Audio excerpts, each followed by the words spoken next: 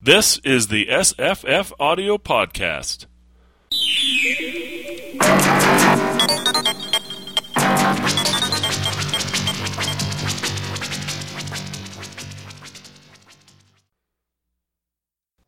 Today's podcast is a reading of The Red One by Jack London. It's read by Oliver Wyman. The story runs 1 hour, 3 minutes, and we will be discussing it afterwards. The Red One by Jack London. Read for you by Oliver Wyman. There it was, the abrupt liberation of sound. As he timed it with his watch, Bassett likened it to the trump of an archangel. Walls of cities, he meditated, might well fall down before so vast and compelling a summons. For the 1,000th time, vainly, he tried to analyze the tone quality of that enormous peal that dominated the land far into the strongholds of the surrounding tribes. The mountain gorge which was its source rang to the rising tide of it until it brimmed over and flooded earth and sky and air. With the wantonness of a sick man's fancy, he likened it to the mighty cry of some titan of the elder world, vexed with misery or wrath. Higher and higher it arose, challenging and demanding in such profounds of volume that it seemed intended for ears beyond the narrow confines of the solar system. There was in it, too, the clamor of protest, in that there were no ears to hear and comprehend its utterance. Such the sick man's fancy. Still he strove to analyze the sound. Sonorous as thunder was it, mellow as a golden bell, thin and sweet as a thrummed taut chord of silver. No, it was none of these, nor a blend of these. There were no words nor semblances in his vocabulary and experience with which to describe the totality of that sound. Time passed. Minutes merged into quarters of hours, and quarters of hours into half-hours, and still the sound persisted, ever changing from its initial vocal impulse, yet never receiving fresh impulse, fading, dimming, dying as enormously as it had sprung into being. It became a confusion of troubled mutterings and babblings and colossal whisperings. Slowly it withdrew, sob by sob, into whatever great bosom had birthed it, until it whimpered deadly whispers of wrath and as equally seductive whispers of delight, striving still to be heard, to convey some cosmic secret, some understanding of infinite import and value. It dwindled to a ghost of sound that had lost its menace and promise, and became a thing that pulsed on in the sick man's consciousness for minutes after it ceased. When he could hear it no longer, Bassett glanced at his watch. An hour had elapsed ere that archangel's trump had subsided into tonal nothingness. Was this, then, his dark tower? Bassett pondered, remembering his Browning and gazing at his skeleton-like and fever-wasted hands. And the fancy made him smile. Of Childe Roland bearing a slug-horn to his lips with an arm as feeble as his was. Was it months or years, he asked himself, since he first heard that mysterious call on the beach at Ringmanu? To save himself he could not tell. The long sickness had been most long. In conscious count of time he knew of months, many of them, but he had no way of estimating the long intervals of delirium and stupor. And how fared Captain Bateman of the Blackbirder Nari, he wondered, and had Captain Bateman's drunken mate died of delirium tremens yet? From which vain speculations Bassett turned idly to review all that had occurred since that day on the beach of Ringmanu, when he first heard the sound and plunged into the jungle after it. Sagawa had protested. He could see him yet, his queer little monkeyish face eloquent with fear, his back burdened with specimen cases, in his hands Bassett's butterfly net and naturalist's shotgun, as he quavered in bêche de mer English. "Me fella too much fright along bush. Bad fella boy too much stop him along bush." Bassett smiled sadly at the recollection. The little New Hanover boy had been frightened, but had proved faithful, following him without hesitancy into the bush in the quest after the source of the wonderful sound. No fire-hollowed tree trunk that, throbbing war through the jungle depths, had been Bassett's conclusion. Erroneous had been his next conclusion, namely that the source or cause could not be more distant than an hour's walk, and that he would easily be back by mid-afternoon to be picked up by the Nari's whaleboat. "That big fella knows no good. All the same devil," Sagawa had adjudged, and Sagawa had been right. Had he not had his head hacked off within the day? Bassett shuddered. Without doubt, Sagawa had been eaten as well by the bad fella boys too much that stopped along the bush. He could see him as he had last seen him, stripped of the shotgun and all the naturalist's gear of his master, lying on the narrow trail where he had been decapitated barely the moment before. Yes, within a minute the thing had happened. Within a minute, looking back, Bassett had seen him trudging patiently along under his burdens. Then Bassett's own trouble had come upon him.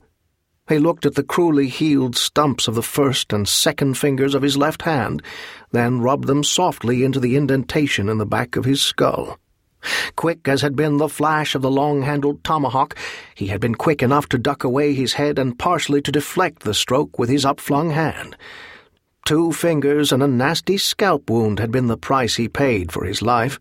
With one barrel of his 10-gauge shotgun he had blown the life out of the bushman who had so nearly got him.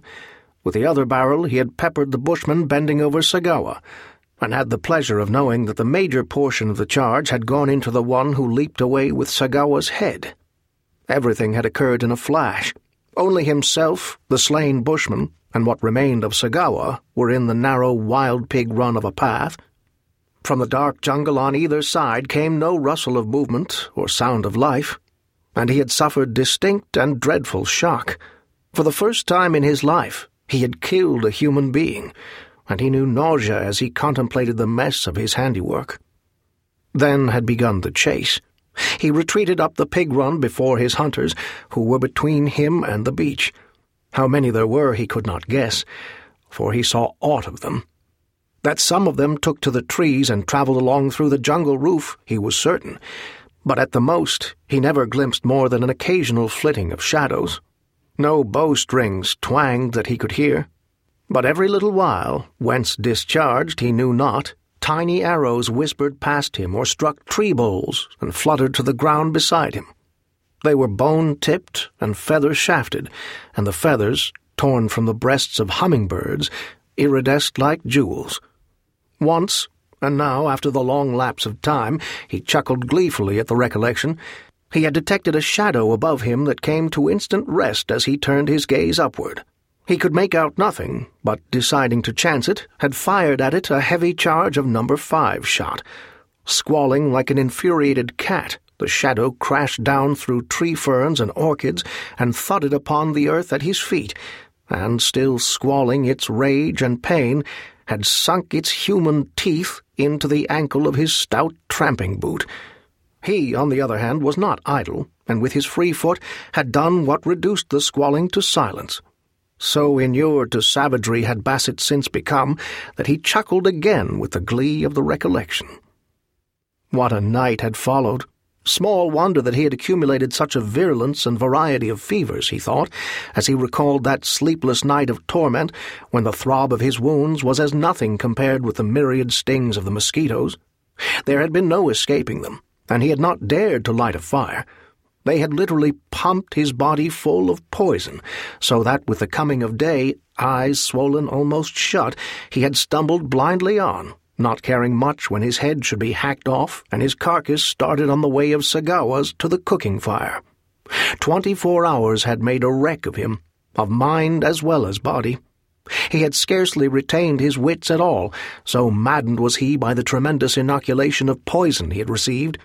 Several times he fired his shotgun with effect into the shadows that dogged him. Stinging day insects and gnats added to his torment, while his bloody wounds attracted hosts of loathsome flies that clung sluggishly to his flesh and had to be brushed off and crushed off. Once, in that day, he heard again the wonderful sound, seemingly more distant, but rising imperiously above the nearer war drums in the bush. Right there was where he had made his mistake. Thinking that he had passed beyond it, and that therefore it was between him and the beach of Ringmanu, he had worked back toward it, when in reality he was penetrating deeper and deeper into the mysterious heart of the unexplored island. That night, crawling in among the twisted roots of a banyan tree, he had slept from exhaustion, while the mosquitoes had had their will of him.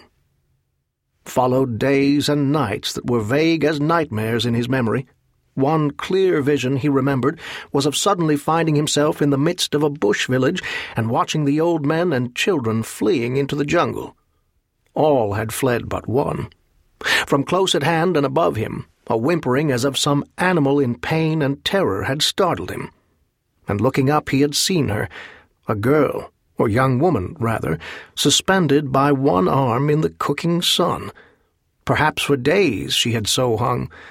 Her swollen, protruding tongue spoke as much. Still alive, she gazed at him with eyes of terror.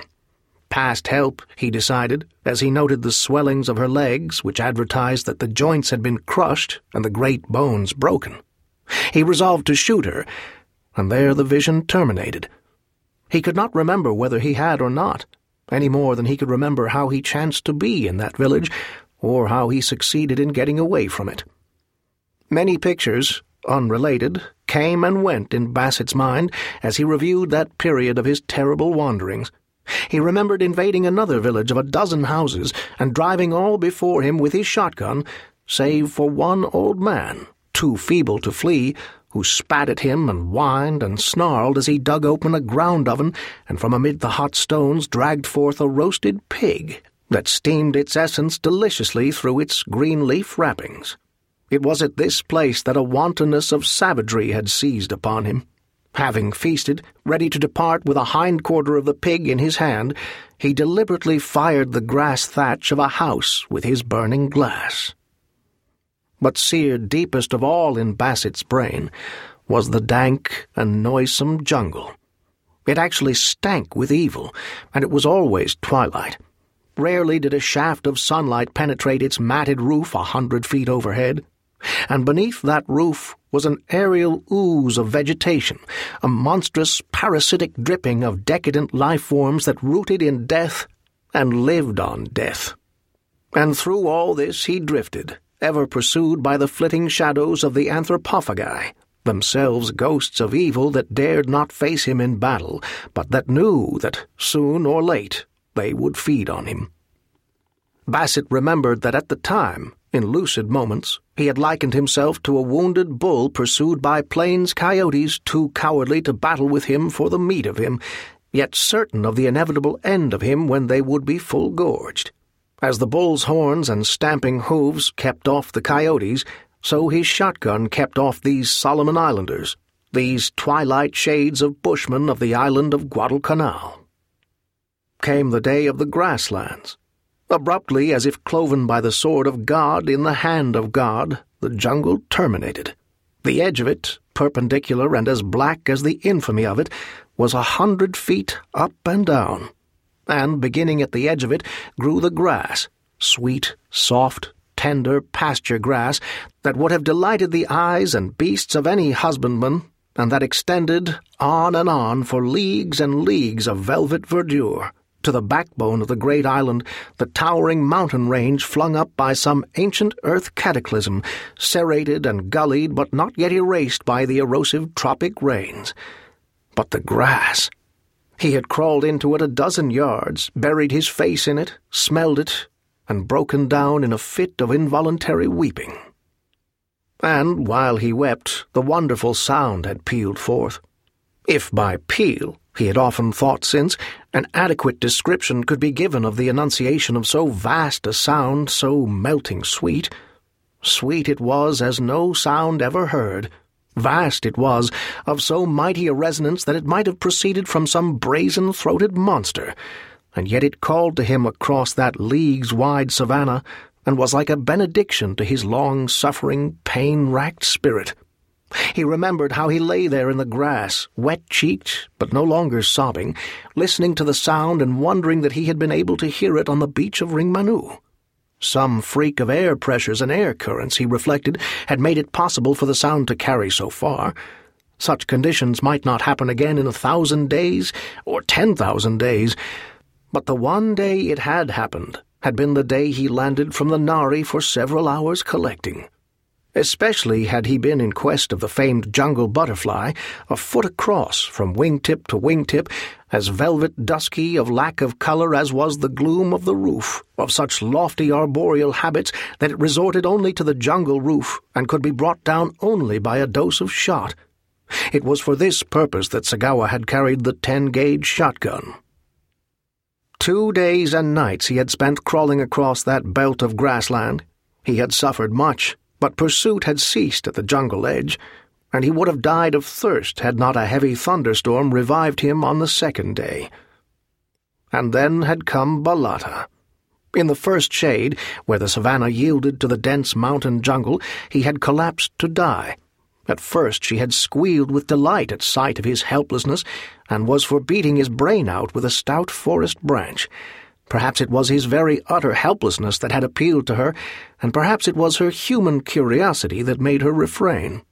At any rate, she had refrained, for he opened his eyes again under the impending blow, and saw her studying him intently.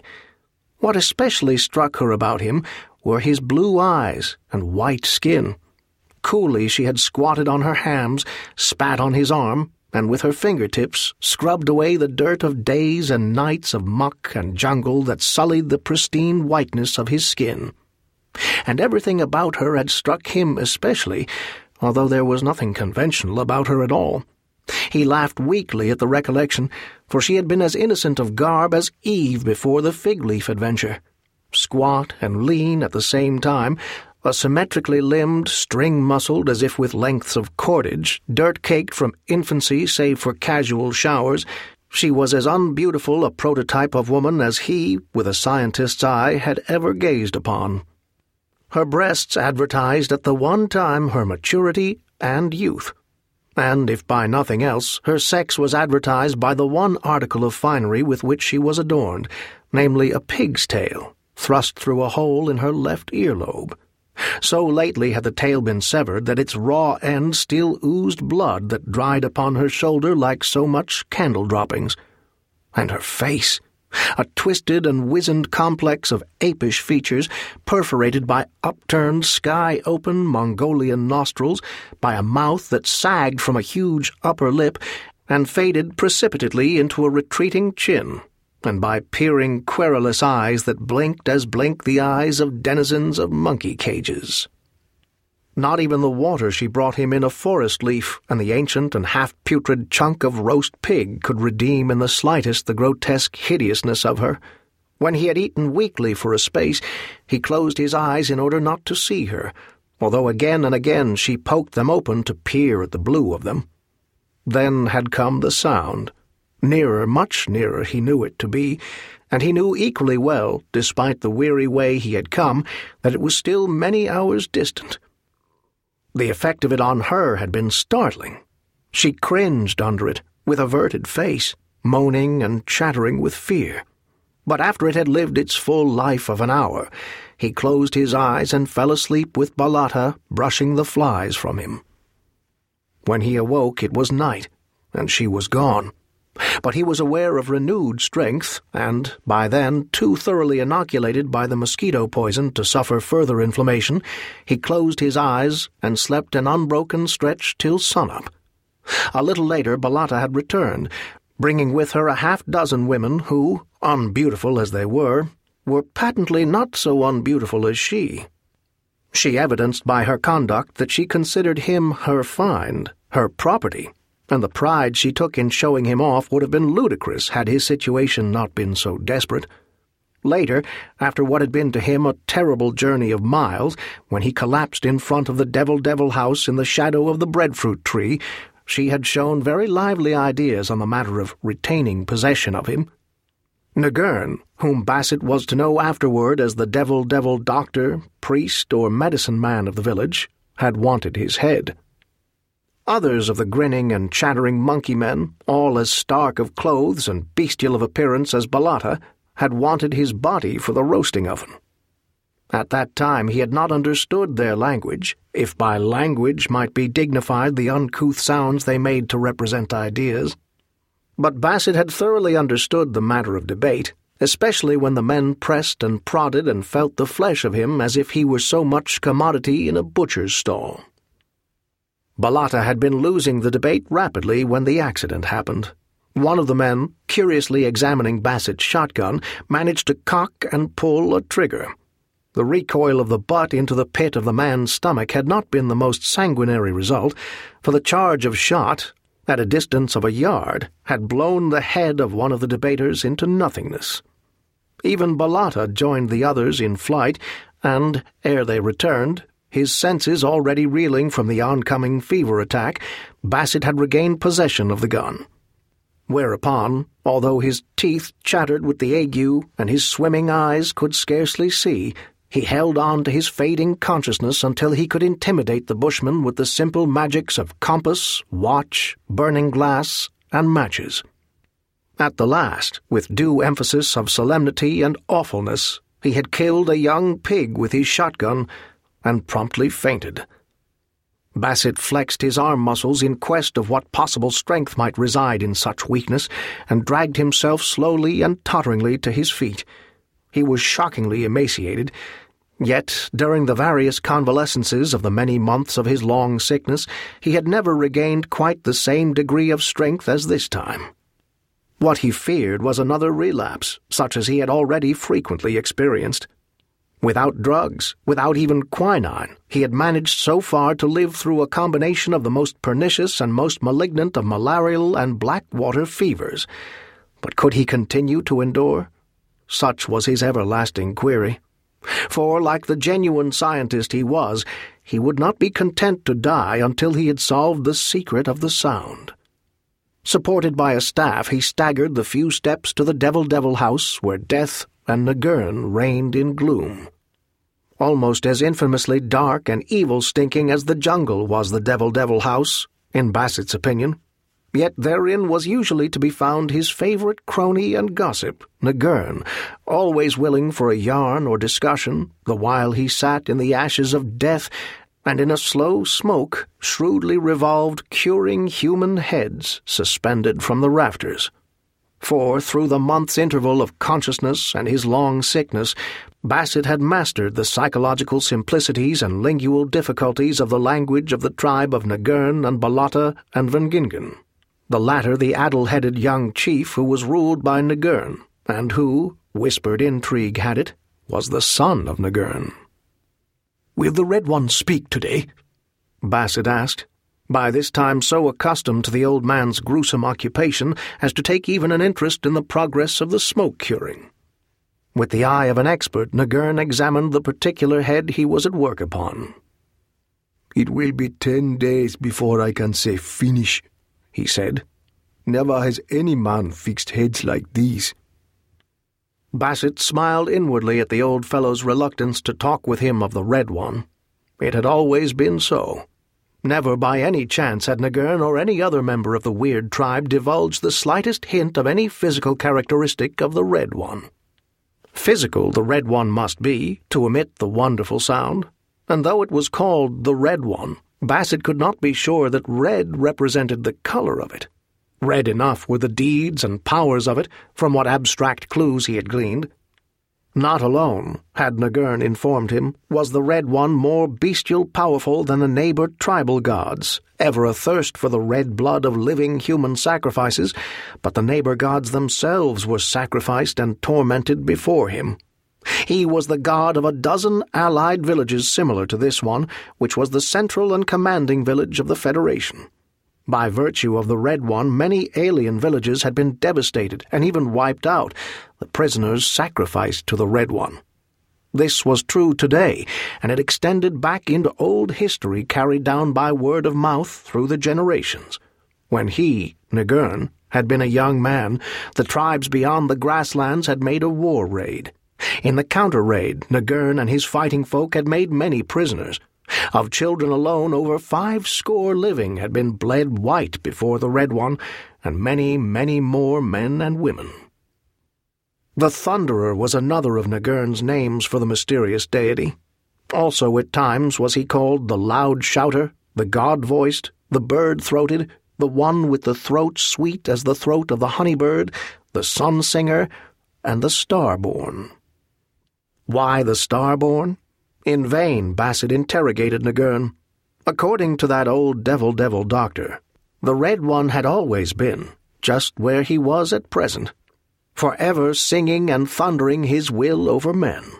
But Nagurn's father, wrapped in decaying grass matting and hanging even then over their heads among the smoky rafters of the devil house, had held otherwise. That departed wise one had believed that the Red One came from out of the starry night. Else why, so his argument had run, had the old and forgotten ones passed his name down as the Starborn? Bassett could not but recognize something cogent in such argument, but Nagurn affirmed the long years of his long life, wherein he had gazed upon many starry nights, yet never had he found a star on grassland or in jungle depth, and he had looked for them. True, he had beheld shooting stars, this in reply to Bassett's contention, but likewise had he beheld the phosphorescence of the fungoid growths and rotten meat and fireflies on dark nights, and the flames of wood fires and of blazing candle nuts. Yet what were flame and blaze and glow when they had flamed and blazed and glowed? Answer: memories. Memories only, of things which had ceased to be, like memories of matings accomplished, of feasts forgotten, of desires that were the ghosts of desires, flaring, flaming, burning, yet unrealized in achievement of easement and satisfaction. Where was the appetite of yesterday? The roasted flesh of the wild pig the hunter's arrow failed to slay? The maid unwed and dead ere the young man knew her? A memory was not a star, was Nagurn's contention. How could a memory be a star? Further, after all his long life he still observed the starry night sky unaltered. Never had he noted the absence of a single star from its accustomed place. Besides, stars were fire, and the Red One was not fire, which last involuntary betrayal told Bassett nothing. "Will the Red One speak tomorrow?" he queried. Nagurn shrugged his shoulders as who should say. "And the day after? And the day after that?" Bassett persisted. "I would like to have the curing of your head." Nagurn changed the subject. "It is different from any other head. No devil has a head like it. Besides, I would cure it well. I would take months and months. The moons would come and the moons would go, and the smoke would be very slow. And I should myself gather the materials for the curing smoke. The skin would not wrinkle. It would be as smooth as your skin now." He stood up, and from the dim rafters, grimed with the smoking of countless heads, where day was no more than a gloom, took down a matting-wrapped parcel and began to open it. "It is a head like yours," he said, "but it is poorly cured."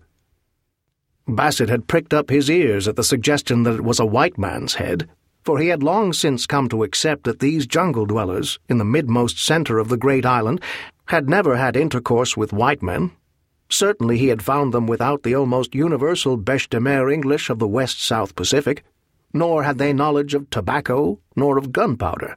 Their few precious knives, made from lengths of hoop iron, and their few and more precious tomahawks, made from cheap trade hatchets, he had surmised they had captured in war from the bushmen of the jungle beyond the grasslands, and that they, in turn, had similarly gained them from the salt-water men who fringed the coral beaches of the shore and had contact with the occasional white men. "The folk in the out beyond do not know how to cure heads," old Nagurn explained, as he drew forth from the filthy matting and placed in Bassett's hands an indubitable white man's head.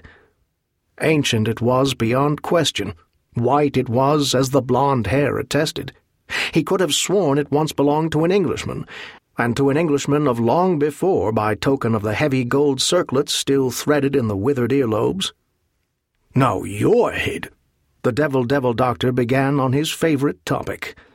"I'll tell you what," Bassett interrupted, struck by a new idea. "When I die, I'll let you have my head to cure, if, first, you take me to look upon the Red One." "I will have your head anyway when you are dead." Nagurn rejected the proposition. He added, with the brutal frankness of the savage, "Besides, you have not long to live. You are almost a dead man now. You will grow less strong. In not many months I shall have you here turning and turning in the smoke. It is pleasant through the long afternoons to turn the head of one you have known as well as I know you, and I shall talk to you and tell you the many secrets you want to know, which will not matter, for you will be dead. The gun, Bassett threatened in sudden anger. You know the baby thunder in the iron that is mine. This was in reference to his all-potent and all-awful shotgun. I can kill you at any time, and then you will not get my head. Just the same will Vingingin or someone else of my folk get it, Nagurn complacently assured him. And just the same will it turn and turn here in the Debble house in the smoke. The quicker you slay me with your baby thunder, the quicker will your head turn in the smoke. And Bassett knew he was beaten in the discussion. What was the Red One? Bassett asked himself 1,000 times in the succeeding week while he seemed to grow stronger. What was the source of the wonderful sound? What was this sun-singer, this star-born one, this mysterious deity, as bestial conducted as the black and kinky-headed and monkey-like human beasts who worshipped it, and whose silver-sweet, bull-mouthed singing and commanding he had heard at the taboo distance for so long? Nagurn had he failed to bribe with the inevitable curing of his head when he was dead. Vingingin, imbecile and chief that he was too imbecilic, too much under the sway of Nagurn to be considered. Remained Balata, who, from the time she found him and poked his blue eyes open to recrudescence of her grotesque female hideousness, had continued his adorer. Woman she was, and he had long known that the only way to win from her treason of her tribe was through the woman's heart of her. Bassett was a fastidious man. He had never recovered from the initial horror caused by Balata's female awfulness. Back in England, even at best, the charm of woman to him had never been robust. Yet now, resolutely, as only a man can do who is capable of martyring himself for the cause of science, he proceeded to violate all the fineness and delicacy of his nature by making love to the unthinkably disgusting bushwoman. He shuddered, but with averted face hid his grimaces and swallowed his gorge as he put his arm around her dirt-crusted shoulders and felt the contact of her rancid, oily, and kinky hair with his neck and chin. But he nearly screamed when she succumbed to that caress so at the very first of the courtship, and moaned and gibbered and squealed little queer, pig-like, gurgly noises of delight. It was too much. And the next he did in the singular courtship was to take her down to the stream and give her a vigorous scrubbing. From then on he devoted himself to her like a true swain, as frequently and for as long a time as his will could override his repugnance. But marriage, which she ardently suggested, with due observance of tribal custom, he balked at. Fortunately, taboo rule was strong in the tribe. Thus Nagurn could never touch bone, or flesh, or hide of crocodile. This had been ordained at his birth. Vingingin was denied ever the touch of a woman. Such pollution, did it chance to occur, could be purged only by the death of the offending female. It had happened once, since Bassett's arrival, when a girl of 9, running in play, stumbled and fell against the sacred chief, and the girl-child was seen no more. In whispers, Balata told Bassett that she had been 3 days and nights in dying before the Red One. As for Balata, the breadfruit was taboo to her, for which Bassett was thankful. The taboo might have been water. For himself he fabricated a special taboo. Only could he marry, he explained, when the Southern Cross rode highest in the sky. Knowing his astronomy, he thus gained a reprieve of nearly 9 months, and he was confident that within that time he would either be dead or escape to the coast with full knowledge of the Red One and of the source of the Red One's wonderful voice. At first he had fancied the Red One to be some colossal statue, like Memnon, rendered vocal under certain temperature conditions of sunlight. But when, after a war raid, a batch of prisoners was brought in and the sacrifice made at night, in the midst of rain, when the sun could play no part, the Red One had been more vocal than usual, Bassett discarded that hypothesis. In company with Balata, sometimes with men and parties of women, the freedom of the jungle was his for 3 quadrants of the compass. But the 4th quadrant, which contained the Red One's abiding place, was taboo. He made more thorough love to Balata, also saw to it that she scrubbed herself more frequently. Eternal female she was, capable of any treason for the sake of love, and though the sight of her was provocative of nausea, and the contact of her provocative of despair, although he could not escape her awfulness in his dream-haunted nightmares of her, he nevertheless was aware of the cosmic verity of sex that animated her and that made her own life of less value than the happiness of her lover with whom she hoped to mate. Juliet or Balata? Where was the intrinsic difference? The soft and tender product of ultra-civilization or her bestial prototype of 100,000 years before her? There was no difference. Bassett was a scientist first, a humanist afterward. In the jungle heart of Guadalcanal he put the affair to the test, as in the laboratory he would have put to the test any chemical reaction. He increased his feigned ardor for the bushwoman, at the same time increasing the imperiousness of his will of desire over her to be led to look upon the Red One face to face. It was the old story, he recognized, that the woman must pay, and it occurred when the 2 of them, one day, were catching the unclassified and unnamed little black fish, an inch long, half eel and half scaled, rotund with salmon-golden roe, that frequented the fresh water, and that were esteemed, raw and whole, fresh or putrid, a perfect delicacy. Prone in the muck of the decaying jungle floor, Balata threw herself, clutching his ankles with her hands, kissing his feet, and making slubbery noises that chilled his backbone up and down again. She begged him to kill her rather than exact this ultimate love payment. She told him of the penalty of breaking the taboo of the Red One, a week of torture, living, the details of which she yammered out from her face in the mire until he realized that he was yet a tyro in knowledge of the frightfulness the human was capable of wreaking on the human. Yet did Bassett insist on having his man's will satisfied, at the woman's risk, that he might solve the mystery of the Red One singing, though she should die long and horribly and screaming. And Balata, being mere woman, yielded. An abrupt mountain, shouldering in from the north to meet a similar intrusion from the south, tormented the stream in which they had fished into a deep and gloomy gorge. After a mile along the gorge, the way plunged sharply upward until they crossed a saddle of raw limestone which attracted his geologist's eye. Still climbing, although he paused often from sheer physical weakness, they scaled forest-clad heights until they emerged on a naked mesa or tableland. Bassett recognized the stuff of its composition as black volcanic sand, and knew that a pocket magnet could have captured a full load of the sharply angular grains he trod upon. And then, holding Balata by the hand and leading her onward, he came to it, a tremendous pit, obviously artificial, in the heart of the plateau.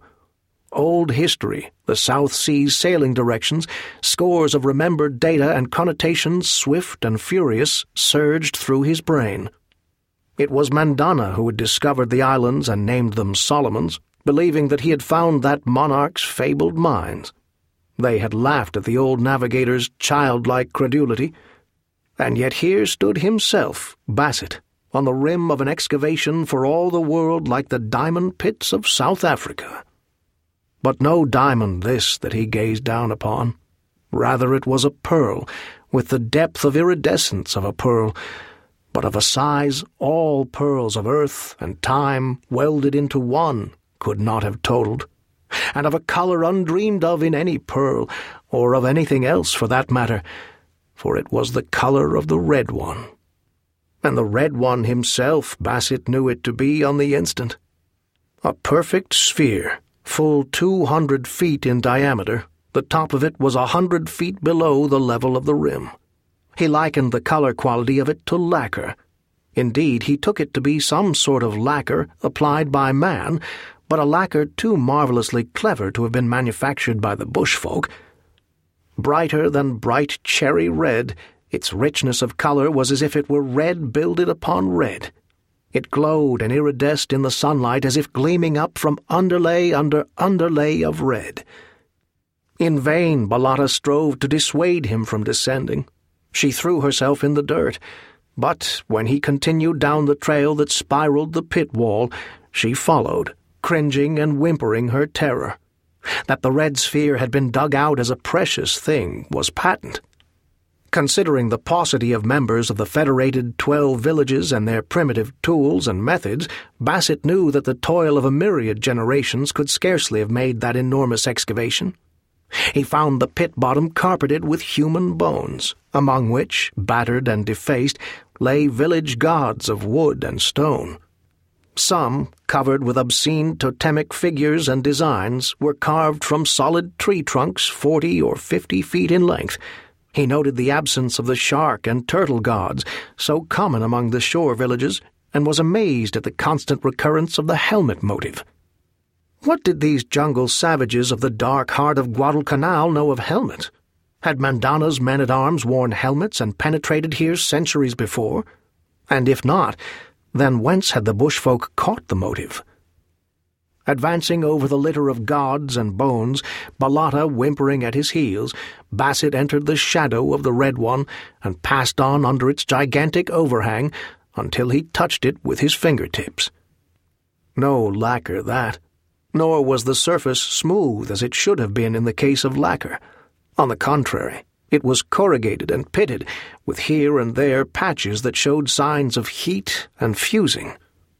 Also, the substance of it was metal, though unlike any metal or combination of metals he had ever known.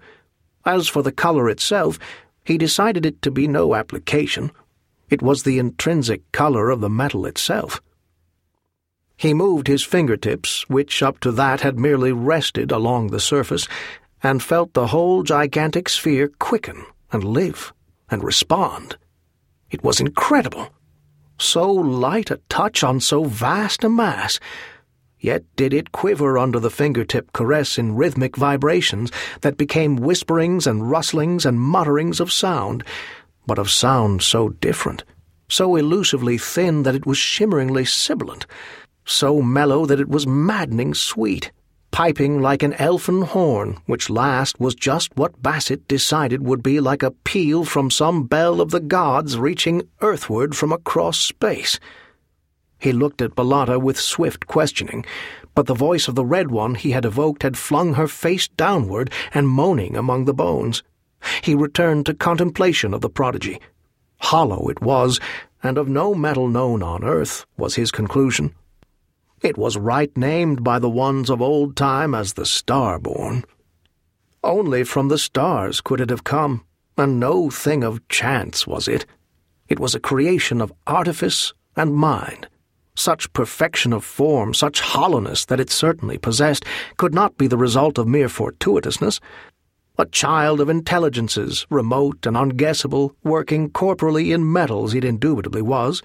He stared at it in amaze, his brain a racing wildfire of hypotheses to account for this far journeyer who had adventured the night of space, threaded the stars, and now rose before him and above him, exhumed by patient anthropophagi, pitted and lacquered by its fiery bath in 2 atmospheres.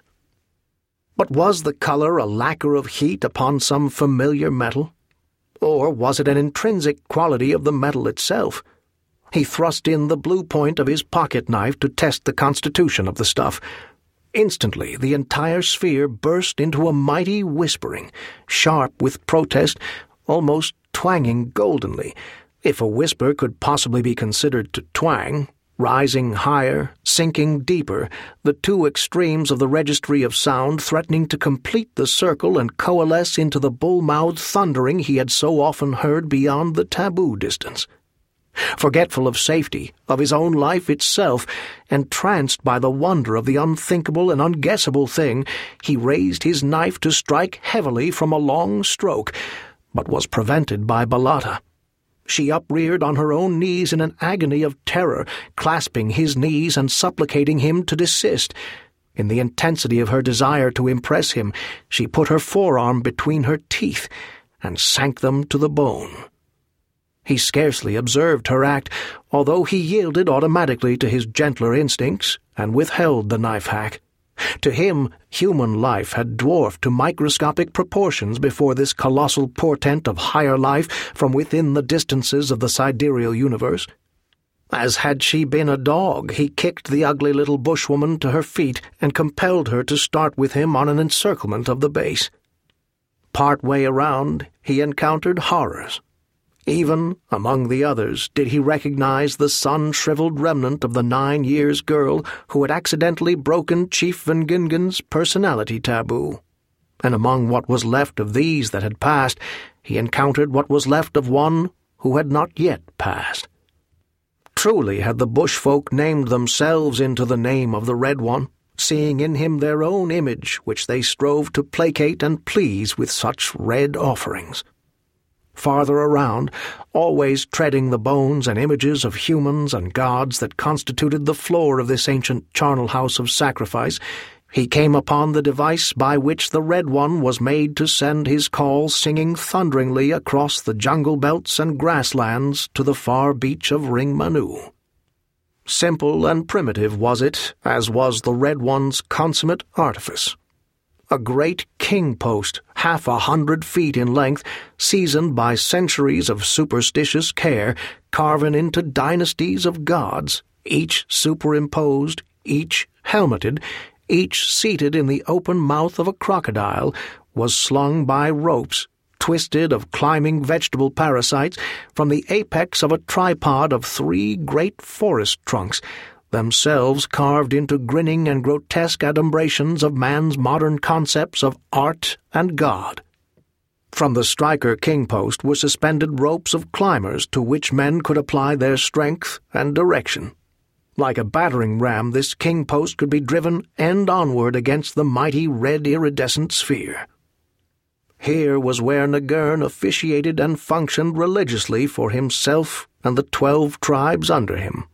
Bassett laughed aloud, almost with madness, at the thought of this wonderful messenger, winged with intelligence across space, to fall into a bushman's stronghold and be worshipped by ape-like, man-eating, and head-hunting savages. It was as if God's world had fallen into the muck-mire of the abyss underlying the bottom of hell, as if Jehovah's commandments had been presented on carved stone to the monkeys of the monkey cage at the zoo, as if the Sermon on the Mount had been preached in a roaring bedlam of lunatics. The slow weeks passed. The nights, by election, Bassett spent on the ashen floor of the Devil House, beneath the ever-swinging, slow-curing heads. His reason for this was that it was taboo to the lesser sex of woman, and therefore a refuge for him from Balata, who grew more persecutingly and perilously loverly as the Southern Cross rode higher in the sky and marked the imminence of her nuptials. His days Bassett spent in a hammock swung under the shade of the great breadfruit tree before the Devil House. There were breaks in this program when, in the comas of his devastating fever attacks, he lay for days and nights in the House of Heads. Ever he struggled to combat the fever, to live, to continue to live, to grow strong and stronger against the day when he would be strong enough to dare the grasslands and the belted jungle beyond, and win to the beach, and to some labor-recruiting blackbirding ketch or schooner, and on to civilization and the men of civilization, to whom he could give news of the message from other worlds that lay, darkly worshipped by beastmen, in the black heart of Guadalcanal's midmost center. On the other nights, lying late under the breadfruit tree, Bassett spent long hours watching the slow setting of the western stars beyond the black wall of jungle where it had been thrust back by the clearing for the village.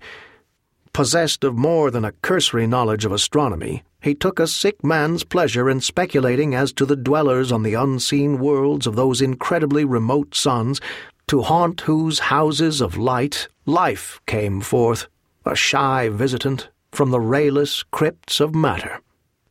He could no more apprehend limits to time than bounds to space. No subversive radium speculations had shaken his steady scientific faith in the conservation of energy and the indestructibility of matter. Always and forever must there have been stars.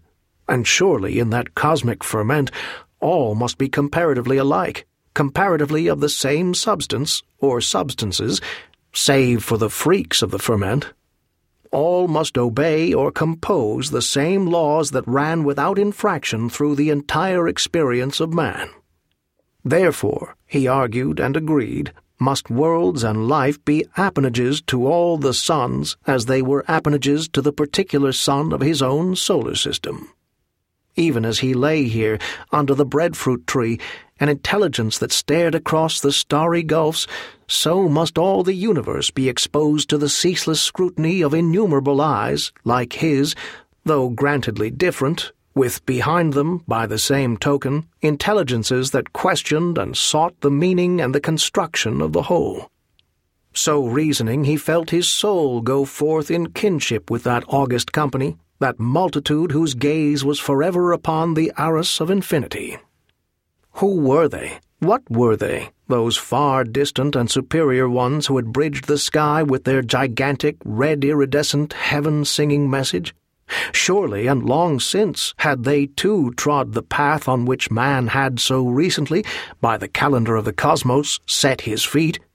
And to be able to send a message across the pit of space, surely they had reached those heights to which man, in tears and travail and bloody sweat, in darkness and confusion of many counsels, was so slowly struggling. And what were they on their heights? Had they won brotherhood?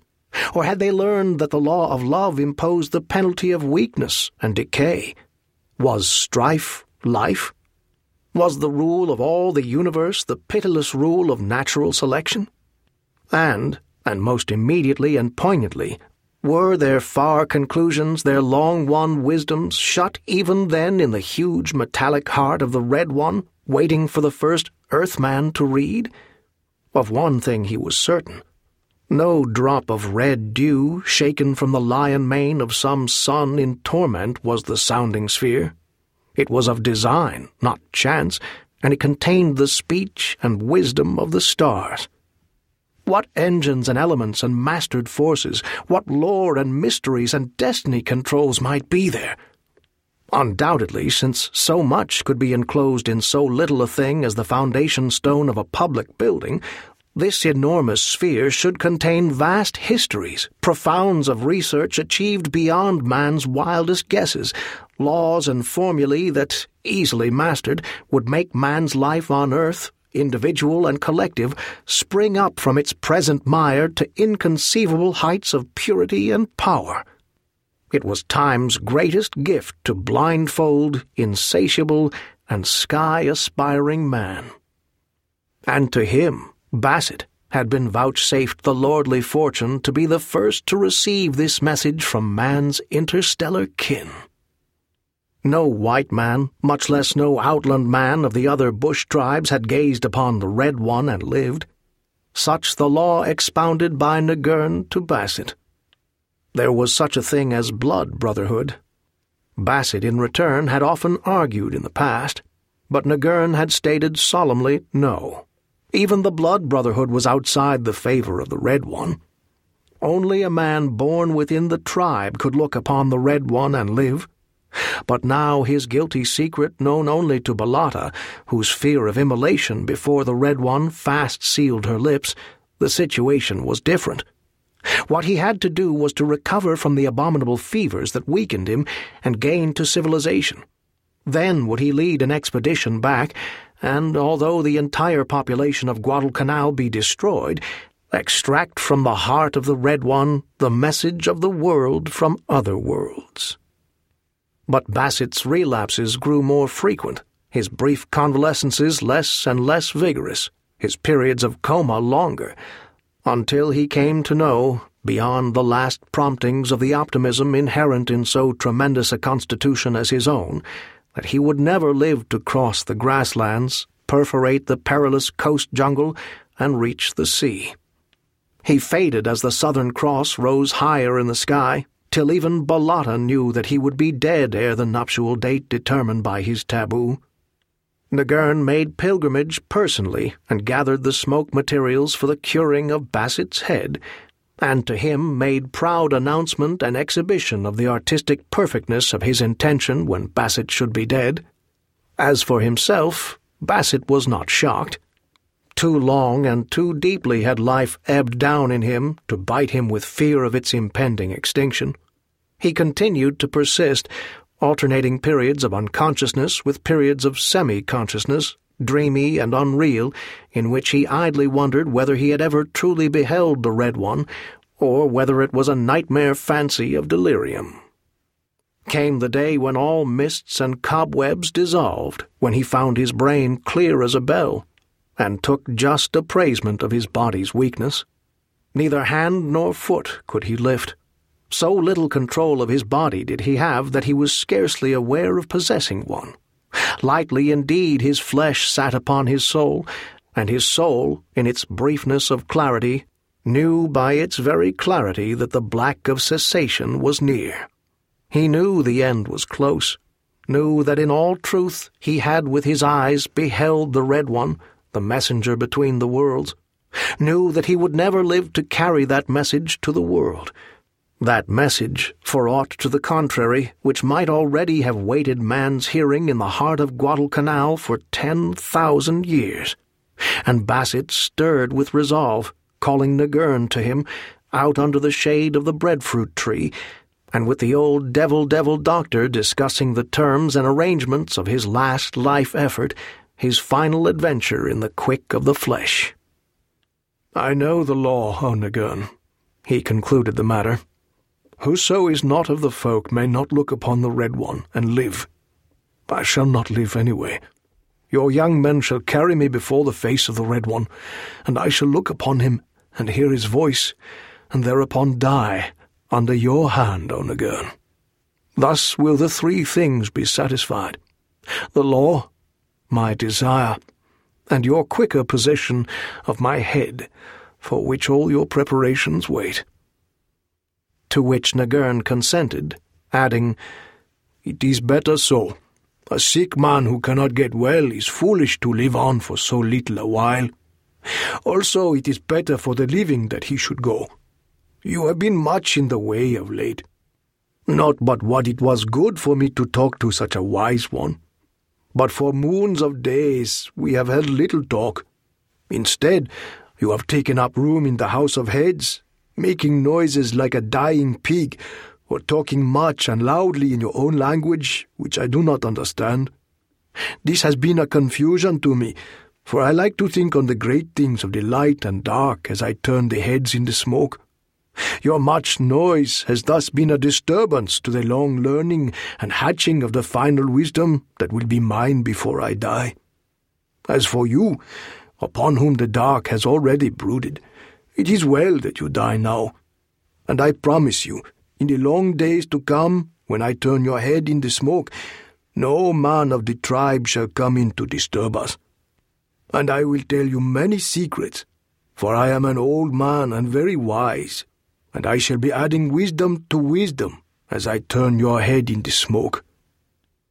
So a litter was made, and, borne on the shoulders of 6 of the men, Basset departed on the last little adventure that was to cap the total adventure for him of living, with a body of which he was scarcely aware, for even the pain had been exhausted out of it, and with a bright, clear brain that accommodated him to a quiet ecstasy of sheer lucidness of thought, he lay back on the lurching litter and watched the fading of the passing world, beholding for the last time the breadfruit tree before the devil house, the dim day beneath the matted jungle roof, the gloomy gorge between the shouldering mountains, the saddle of raw limestone, and the mesa of black volcanic sand. Down the spiral path of the pit they bore him, encircling the sheening, glowing Red One that seemed ever imminent to iridesce from color and light into sweet singing and thunder. And over bones and logs of immolated men and gods they bore him, past the horrors of other immolated ones that yet lived, to the 3 king-post tripod and the huge king-post striker. Here Basset, helped by Nagurn and Balata, weakly sat up, swaying weakly from the hips, and with clear, unfaltering, all-seeing eyes gazed upon the Red One. "Once, O Nagurn," he said, not taking his eyes from the sheening, vibrating surface whereon and wherein all the shades of cherry red played unceasingly, ever a-quiver to change into sound, to become silken rustlings, silvery whisperings, golden thrummings of chords, velvet pipings of elfland, mellow distances of thunderings. "I wait," Nagurn prompted after a long pause, the long-handled tomahawk unassumingly ready in his hand. "Once, O Nagurn," Bassett repeated, "let the Red One speak, so that I may see it speak as well as hear it. Then strike thus, when I raise my hand. For when I raise my hand, I shall drop my head forward and make place for the stroke at the base of my neck. But, O Nagurn, I, who am about to pass out of the light of day forever, would like to pass with the wonder voice of the Red One, singing greatly in my ears. And I promise you that never will a head be so well cured as yours," Nagurn assured him, at the same time signaling the tribesmen to man the propelling ropes suspended from the king-post striker. "Your head shall be my greatest piece of work in the curing of heads." Bassett smiled quietly to the Old One's conceit as the great carved log, drawn back through 20 feet of space, was released. The next moment he was lost in ecstasy at the abrupt and thunderous liberation of sound. But such thunder! Mellow it was, with preciousness of all sounding metals. Archangels spoke in it. It was magnificently beautiful before all other sounds. It was invested with the intelligence of supermen of planets of other suns. It was the voice of God, seducing and commanding to be heard. And the everlasting miracle of that interstellar metal. Bassett, with his own eyes, saw color and colors transform into sound, till the whole visible surface of the vast sphere was a-crawl and titilant and vaporous with what he could not tell was color or was sound. In that moment the interstices of matter were his, and the interfusings and intermating transfusings of matter and force. Time passed. At the last Bassett was brought back from his ecstasy by an impatient movement of Nagurn. He had quite forgotten the old devil one. A quick flash of fancy brought a husky chuckle into Bassett's throat. His shotgun lay beside him in the litter. All he had to do, muzzle to head, was to press the trigger and blow his head into nothingness. But why cheat him, was Bassett's next thought. Head-hunting cannibal beast of a human that was as much ape as human, nevertheless old Nagurn had, according to his lights, played squarer than square. Nagurn was in himself a forerunner of ethics and contract, of consideration and gentleness in man. No, Bassett decided, it would be a ghastly pity and an act of dishonor to cheat the old fellow at the last. His head was Nagurn's, and Nagurn's head to cure it would be. And Bassett, raising his hand in signal, bending forward his head as agreed so to expose cleanly the articulation to his taut spinal cord, forgot Balata, who was merely a woman merely and only and undesired. He knew without seeing when the razor-edged hatchet rose in the air behind him. And for that instant, ere the end, there fell upon Bassett the shadows of the unknown, a sense of impending marvel of the rending of walls before the imaginable. Almost, when he knew the blow had started, and just ere the edge of steel bit the flesh and nerves, it seemed that he gazed upon the serene face of the Medusa Truth, and simultaneous with the bite of the steel on the onrush of the dark, in a flashing instant of fancy, he saw the vision of his head turning slowly, always turning, in the devil house beside the breadfruit tree. Hi, I'm Jesse. Hi, I'm Brian. Hey, I'm Ollie. Oliver Wyman, you narrated this audiobook for us. That's me. The red one, first published in Cosmopolitan, October 1918. War is still going. World War I is still going. And Jack London's been dead for 2 years. This is not his final story published, but it's pretty close to his final story. He apparently wrote it in Hawaii in May of 1916, and he was dead in November 1916. So he didn't live that much longer after it. And I wanted it to be his final story because his first story is first published story is a science fiction story as well. Nobody knows that Jack London is science fiction, right? I think that this is super, super science fiction-y. What do you guys think? Absolutely. Oh, totally. There's no word for it, at that time. There was no quote-unquote science fiction. There wasn't even scientific fiction. Right. But it's certainly in the tradition of what we would say H.G. Wells sort of science fiction is. Although I think it's a lot more existentially concerned than it is about the actual technology. I think I really, really like this story. What did you guys think? I enjoyed it. I was, I'm always, when I read stories written this long ago, I shouldn't be, but I'm always surprised at the misogyny and racism. But there's a lot of racism in this one. It's the whole business with Balata. I just had to stop and laugh from time to time because it was it's cartoonish almost. Yeah. His revulsion towards her and the way he describes her as unbeautiful. Mm-hmm. Yes. Although there is a line about he never found any women particularly interesting. Yeah, you got to wonder if London wasn't a bit of a misogynist. He was pretty much everything, but he was also anti-racist, which is he was racist and anti-racist. And he changed his mind several times in his life, but this kind of reminds me of Lovecraft in a way, in that the science, partly the racism, but also the science fiction aspect. This is cosmic science fiction. It's not a human invention; it's an alien invention, and it's way beyond us.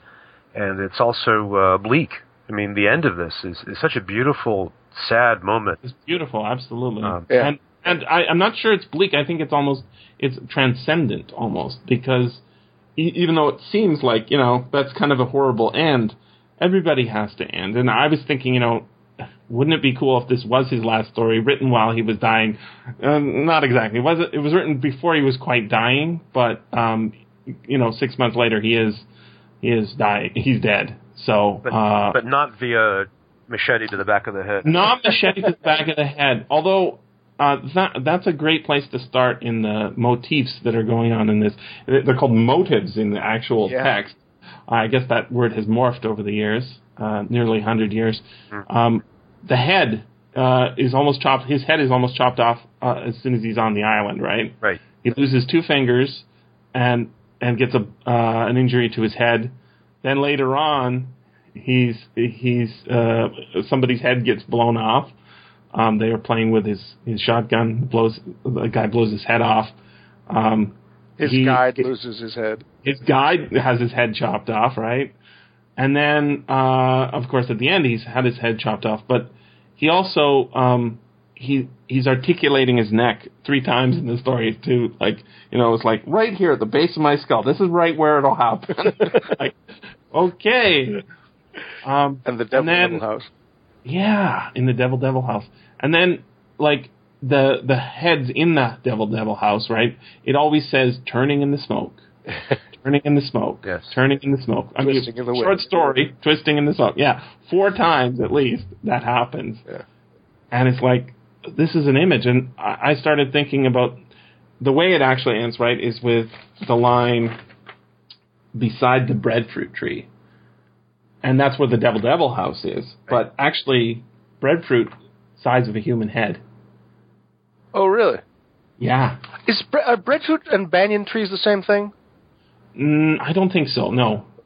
I'm not sure what kind of fruit a banyan has, but breadfruit is, it has the consistency of bread. I've never had it myself.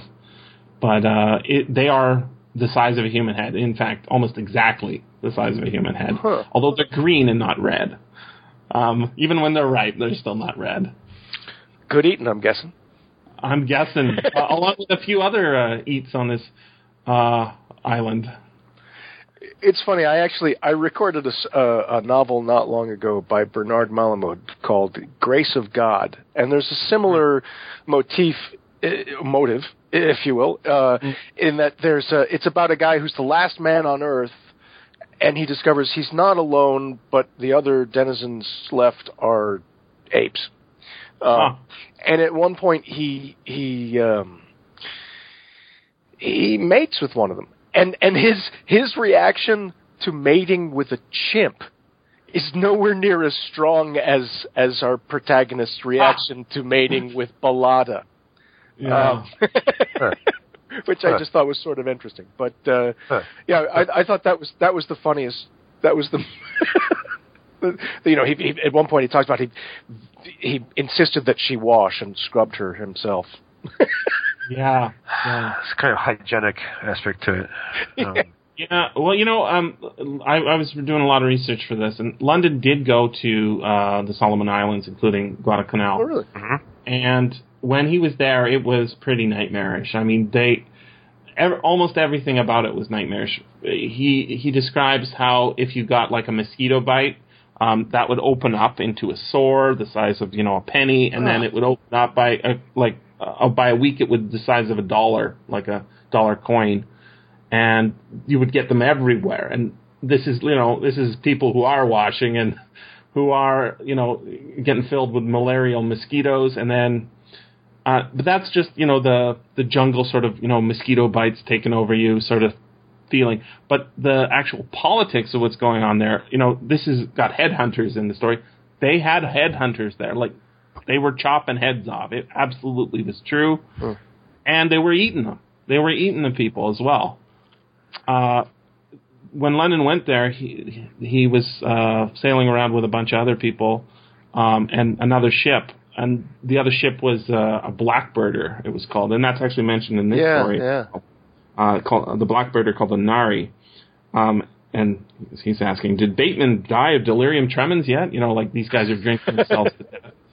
Well, blackbirding is actually basically slavery. It's you get a bunch of natives, you put them on the ship, you force them, you trick them, or however it is, you get them on the ship, and then you take them to do forced labor on plantation somewhere. Wow. And so the keeping track of who owes who a head absolutely is true to life. I mean, the only thing that's not true to life that I am aware of is the. I mean, there are these giant butterflies as well that are on these islands. The Atlas moth, yeah. Yeah. I saw that. Thank you, by the way. Yeah, there's the Atlas moth, but this one says butterfly. It doesn't say what the species is, but yeah, these things can be almost a foot across, which is pretty big. Wow. And they did try and shoot. The way to get them was with a shotgun. So you think, wow, that's kind of a harsh way to take down the bird, but it's like overkill, But it is. It does feel like overkill. But I think there's something cool going on in this story with regard to this. It's not an alien spaceship, I don't think. What do you guys think it is? I just love the fact that we don't know that it's not. There's a thing. I have a problem with fiction that tells a story and doesn't let you in on the story. But if there's a thing like the red one in the story that nobody, no one in the story ends up knowing what it is, I'm okay with that. I'm okay with something not being revealed.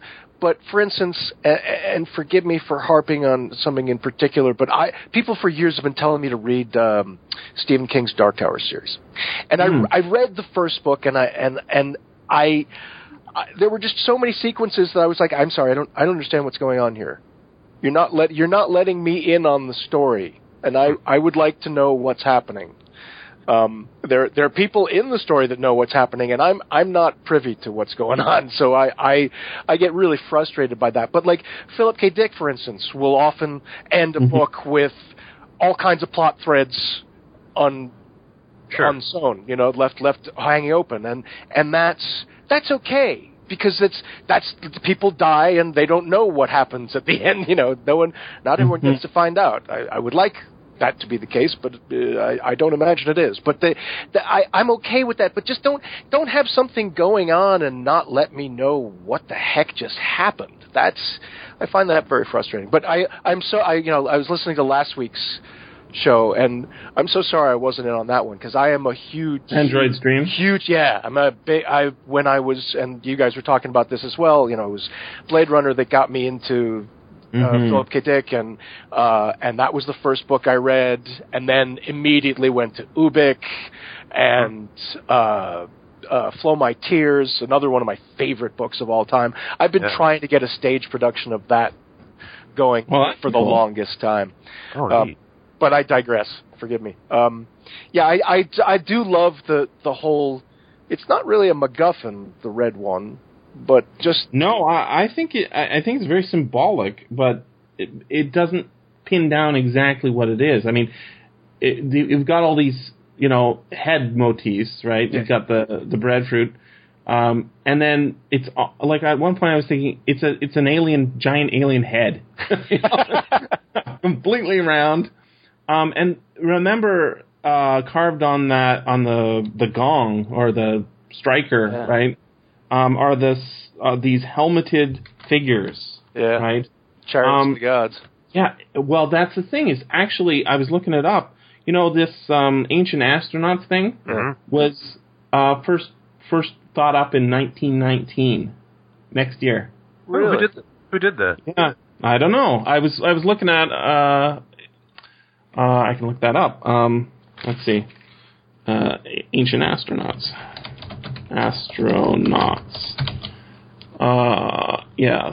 Pseudoscientific. Yes, it's garbage.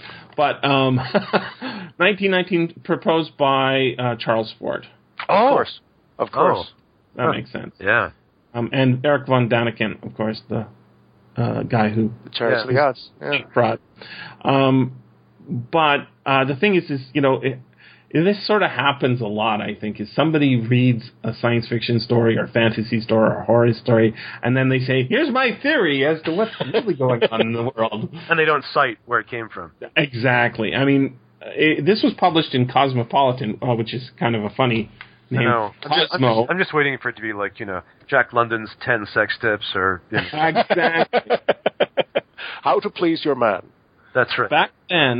Back then, Cosmopolitan apparently stood for Cosmos, and now it's cosmetology, right? Nice. It's like completely changed. It used to be full of fiction and very high-end articles, and now it is 10 ways to know whether your man is cheating on you, or full of fictional articles about ends. No, I thought this reminded me a bit of Rendezvous with Rama. The first time I read it, that you have this alien thing enters the solar system, and we grapple with it, and ultimately don't know. We can't find, and that's hard to pull off. Well, that's why I think the story is tragic. And Rendezvous with Rama is not so tragic. It's because humans make progress, but it's still that nice feeling of falling short of the mystery. Like the classic Clark short story, the one that's the basis of 2001. Sentinel? Yeah. That also I was thinking of. This is a bit like the monolith, Yeah, and we don't know what it is. I mean, in a book, 2001, it's explained. It's by the end, it's clear. But in the story of the Sentinel, we ultimately end up destroying it, I think, because we can't figure it out. We just take it apart. But in doing that, we are, it's the tripwire for the aliens or something, right? They know we're up and off the planet. Well, that's what it is in 2001, but the story falls short. It's, they're not sure what the hell just happened. And I like, here, one of the things I like about this story is not just that nice buzz, that nice feeling. Again, it's almost Lovecraftian, that sense of the universe being way greater. But also, there's, this is, there's like a subgenre of explorers narratives where the white, powerful explorer gets beaten badly and barely survives. From the 1790s, there's an awesome explorer's journal by a Scotsman named Mungo Park, who goes into Africa looking for Timbuktu and has the most horrible time. He's enslaved, he's beaten, he's robbed, he's tortured, and he barely escapes. That's the whole book. It's the opposite of Livingston and Stanley going through conquering all of Africa. It's really grim, and this one of the things that I find fascinating here is that Bassett is such a he's from a first world country, he's from the British Empire, he's technologically advanced, and he can't do a damn thing. He tries, but he's imprisoned. It is the overcoming of the horrible circumstances, and I think he does that in the end, right? Mentally, he makes he can't even lift his arm, right? Yeah, and there's so many great lines. Beneath that roof of the jungle was an aerial ooze of vegetation, monstrous, parasitic dripping of decadent life forms that rooted in death and lived on death. And you think, in part, you can't use a word like decadent in this time period without thinking of the racial implications, and which are different there in the story. But Bassett's great white hunter thing falls apart. It's a. That's why I think London is. I mean, he's not. Robert E. Howard could have written a lot of this story, but Howard never disposes of his characters, right? Yeah, this would have been the Puritan. What's his name?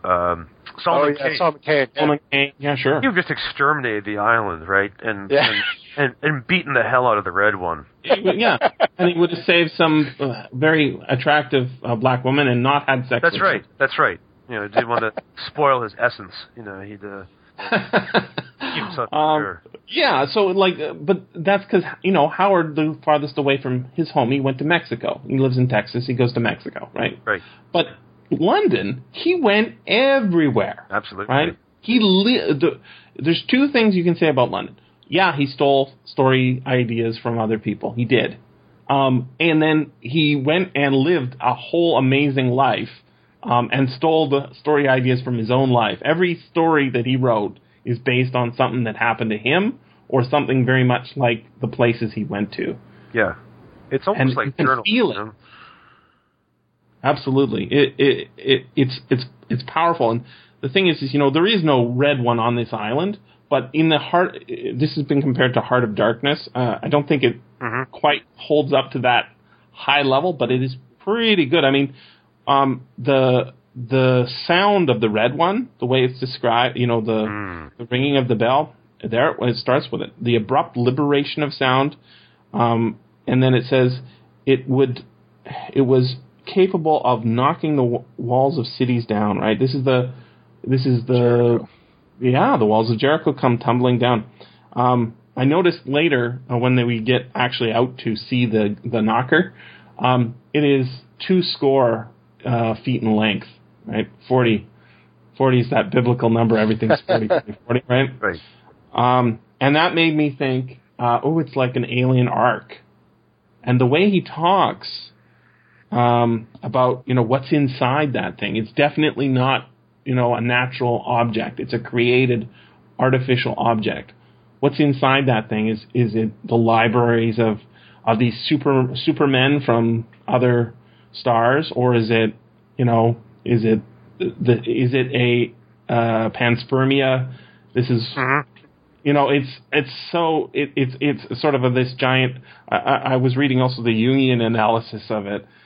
Somebody said it's a giant egg, and he's the sperm that's finding its way up the giant vagina shaped island, right? Right.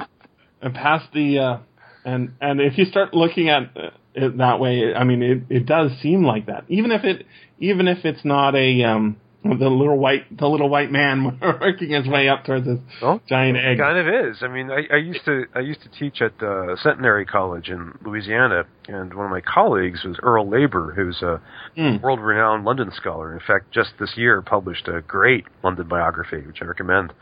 And he was really keen on the Jungian interpretation, and he and I talked about this. And I kind of the end of it really, if you'll excuse the pun, resonates with me. And I think in part it's because of the, if you go for the Jungian approach, you can also talk about the red one as a mandala. I mean, it's this great symbol of unity and integration. And, Bassett's mind really comes to a peak at the end. I mean, he's so mentally healthy, he doesn't mind if he gets killed. Yeah. He's kind of reached this glorious synthesis of his brain. And, and the red one, that's the other thing about the egg, is it's round, it's balanced, like a good mandala. It's symmetrical across two axes. And that's, I mean, I'm not a Jungian, but I like the way that reading feels. I think the egg is more of a Freudian reading, but... Yeah. Go ahead, Ollie, sorry. No, I was just going to say that there's something that struck me about the way that he... From a distance, it appeared lacquered. It appeared smooth and almost frictionless. Mm-hmm. And then when he gets up close, he realizes it's pitted and it's actually not smooth at all. And there was something. When I was a boy, I had fever dreams where I would be floating over a vast plain, which would change from being completely devoid of feature and topography to being this infinitely chaotic realm of just crevices and it's just something very visceral that spoke to me, and I was like, I've had sort of hallucinations or visions as a child of things, giant spheres that changed in their texture from completely featureless to there's something that just spoke to me about that. I was very it really, like you said, it resonated with me. Mm-hmm. But I just loved that there was no answer. That it was, and he was at peace at the end, like you say. He was completely okay with everything. Yeah. He had the potential to blow his own head off, right? Yeah. And to cheat the guy of the horrible death of, being sort of, I was trying to understand why this headhunter culture existed at all. Like, what was the logic behind chopping people's heads off and, hanging them up and, counting these heads, and the explanations aren't like it's really clear. But one of them is it's to mortify, right? Is to bring down something that is great. This great white hunter had his head chopped off and is hanging in this hut for all time, right? And there is that. Interestingly, there is another white man's head in there, right? Yep, blonde. Yeah, and it said it had ringlets in his ears or something, and I was like, okay, how old is this? It's ancient, he thinks. Oh, good point. And is that one of these ancient astronauted, helmeted, there's these helmeted beings, and they're sitting inside of the mouths of crocodiles. Oh, that's like, right. What does that mean? I mean, it's so interesting. Is he saying that, that they are, the people here are like did they find this thing and dig it up? Because it's described as being like one of those diamond mines, right? In South Africa, where they've sort of dug a ring around into the earth so that they can get down deep to dig it up.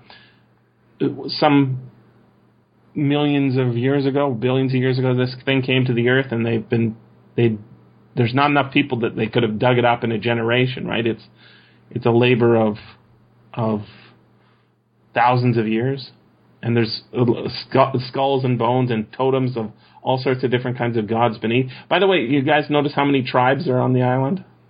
Were there 12? Is that right? 12. And with all these biblical references, right? Yeah. I mean, it is kind of like it's the story of the Israelites, except and going with that, I went pretty deep on this story. So I was like, okay, I don't know much about breadfruit. I did the research, and I looked up the name that people call breadfruit in the Solomon Islands, and it's called Nimbalo. Nimbalo. And of course, Nimbus is the dark cloud around a person's head. Yes. It's a ring. And then I was thinking, well, this ring Manu, I looked it up. There is no place in the Solomon Islands called Ring Manu. There's no beach called that. There's no city called that. So I was, okay, I don't know what that... I know what a ring is. I looked up Manu, and I think I tweeted that at you guys this morning. The progenitor of all humanity from the Hindu tradition. Right. Going to Sanskrit again, really? right? Yeah. And he's got a story just like the deluge and the ark. There's an ark. Yeah. It makes me think this thing's an ark, right? And that, I mean, I don't know what's going on in this story. See, I was so hinting. I went the opposite way completely. I thought the 12 for me makes me think of apostles. Oh, interesting. And the red one is, of course, a voice, telling you knowledge, but no one can understand it. That's what's so frustrating about this is, you have these 12, if you will, deaf apostles who don't know what to make of it and can't carry out the message. The message is chop heads off. That's what they get. So clearly they're not getting it right, and then that's part of the tragedy of the end. And Bassett himself can't figure this out. He can't make it all the way through. He can't understand that's, the gospel, right, is the good news. Mm-hmm. Literally what it means. And here there's no news. It hasn't been heard. Well, there is something there. There's a comfort in what Naguru is going to do to him. Or Nagurn, I should say. Naguru. I love the chief's name. Yeah. He says, I would cure it well. He's talking about his head. I would cure it well. It would take months, and the skin would not wrinkle. It would be as smooth as your skin now. Right? He's going to live forever. He's going to be immortal hanging in there, and he'll get all the secrets. He's going to tell them all the wisdom. But you'll be dead. He'll be dead. But it's okay, it's a price you pay. But this is, London was a super atheist, right? Yep. Didn't believe. He even wrote a little poem about how I'll be dust and I'll be gone, and tying it into Lovecraft. Lovecraft, same story, right? He absolutely does not believe in life after death, and that is fundamental to his view. I mean, if you face the harsh reality of the world, you are going to die and you will be ended, and that is horrifying. In here, at the very end, he says it was what was it? The truth, yes, here it is. It seemed that he gazed upon the serene face of the Medusa. And then, period, truth, period. Right? Was that a period? Yep, I think so. And, it's a period. And, comma, simultaneous with the bite of the steel and the onrush of the dark, capital D.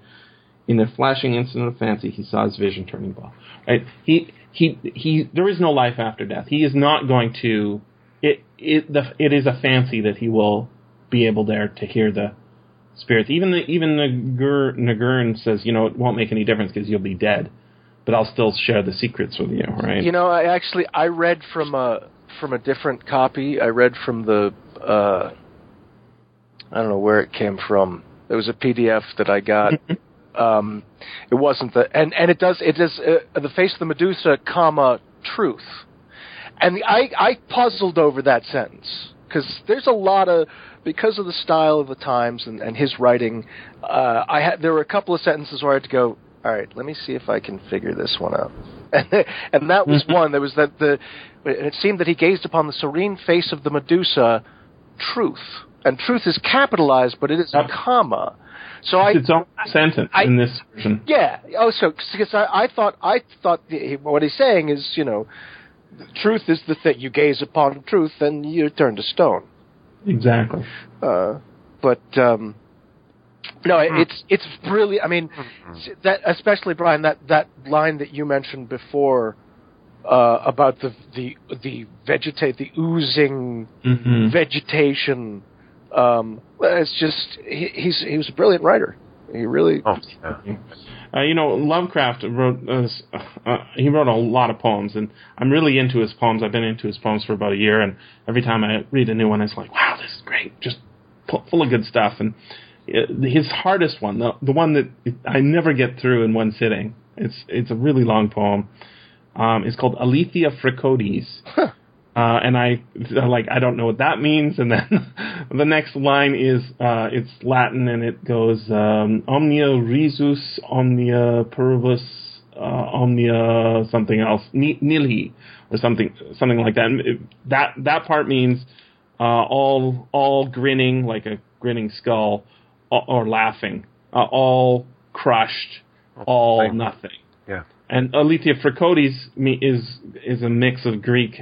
I think it's Greek, yeah, and it means frightful truth. Huh. And it's basically his old theme. It's all, there's nothing. It's death. And although we can dress it up and, it's horrifying and all that stuff, really the harsh truth is we are going to be gone, and that'll be the end. Meantime, distract yourself with Eldritch horrors. Yeah. Yes, and astronomy and friends. I mean, that would be Lovecraft himself. That's interesting. This kind of, for me, plugs into the nihilist stream of 20th century horror. I mean, it really resonates with Thomas Ligotti, for example, who is openly about nothing and the horror of everyday life. Have you guys seen True Detective? Absolutely. No, all those lines are from Ligotti stuff, right? Yeah, if you haven't seen it, it's I think it was really good overall. I think I agree. The end is controversial, but the first half is brilliant. It's a detective story about two guys trying to solve a serial crime. murders. And but one of them is this Thomas Ligotti fan. He's this bleak nihilist, and it's absolutely hilarious just to listen to his discussions with his partner. Mm-hmm. So what do you believe? His partner will say, well, I think consciousness was a historical mistake, an evolutionary backwater, and the kindest thing we can do is decide not to reproduce and march hand in hand into oblivion. His partner's like, what? How about if you just never talk again? That's great. I need to see this. It's really amazing. You've got to watch it. It also has there's all kinds of references to classic horror. There's King in Yellow is a major theme. It's Robert W. Chambers. Yep. Yeah. I'm not familiar with Ligotti. I got to check him out. Well, Ligotti is extraordinary. He wrote a bunch of short stories in the 80s and early 90s, and then his work really slowed down. But his short stories are extraordinary. They're very, very weird, very intense. I mean, you can make a straight line, Edgar Allan Poe to Lovecraft to Ligotti in terms of mood, intensity. The collection I recommend is called Songs of a Dead Dreamer. I think that's his best stuff. That's his first collection. His later tales are good. He wrote a novella, actually it's almost novel length. He wrote a long essay on nihilism called The Conspiracy Against the Human Race. There's a fan site devoted to him, which is Thomas Ligotti Online, which has spawned imitators and writers since. The guy's reckless. He almost never appears anywhere. He barely does interviews. Used to live in Detroit. I think he's in Florida now, caring for an aged parent. But a fascinating guy. I mean, I really recommend his stuff.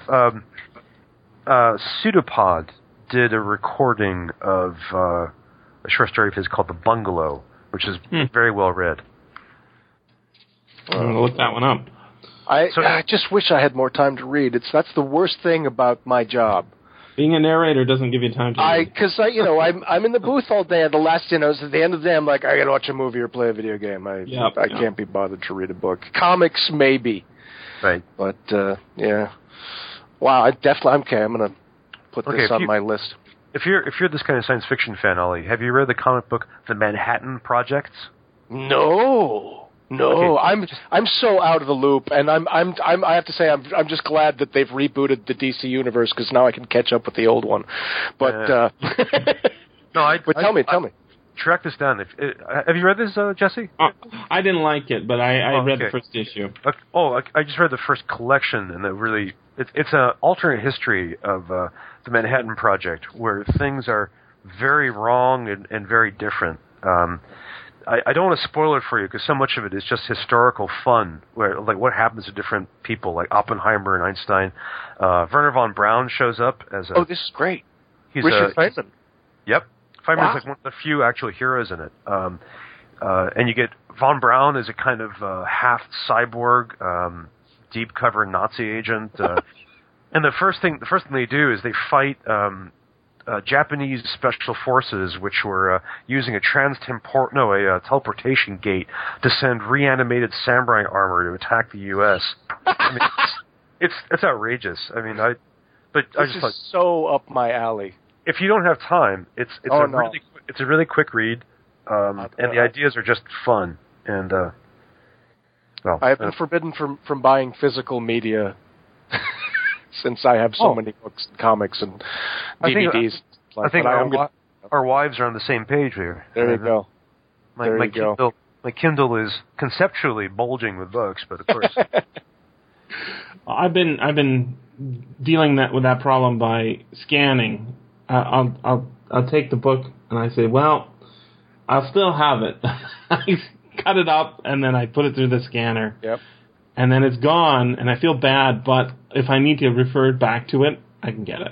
Oh, you're like the Google book scanning project in Rainbow's End. Personal. Yeah, it's a personal version, and it really justifies like I can buy another book because I don't have to fill up the shelf. Right.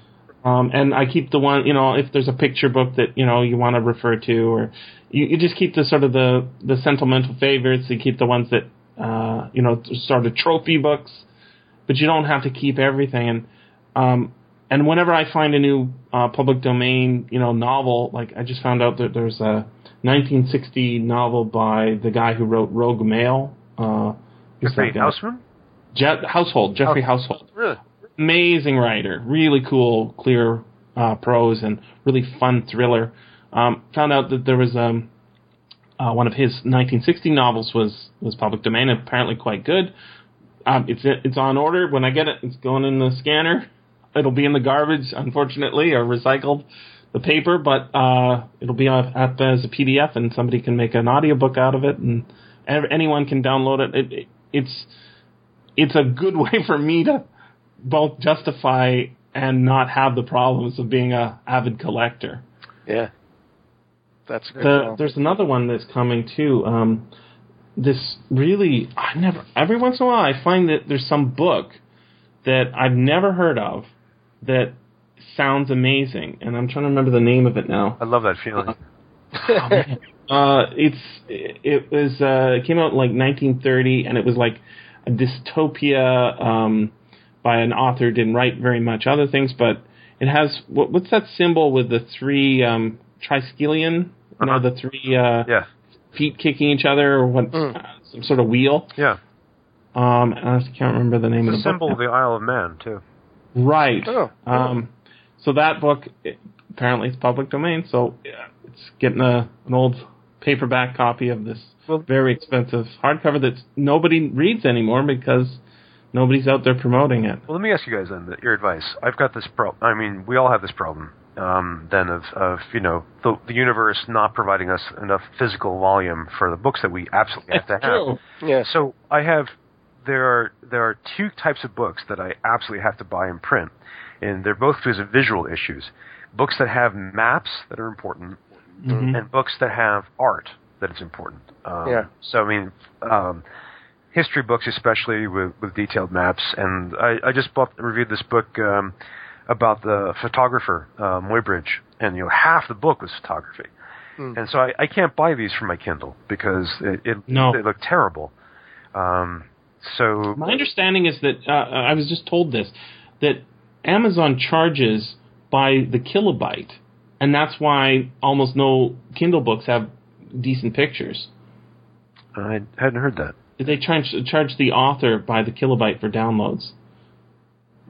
Which makes no sense, because why would they do that? Because that's really weird. It's cheap, right? Well, but there's not a lot about Bezos' business model that makes sense to me, and that's probably because I'm not a businessman. But the whole he's cutting off his nose to spite his face with this.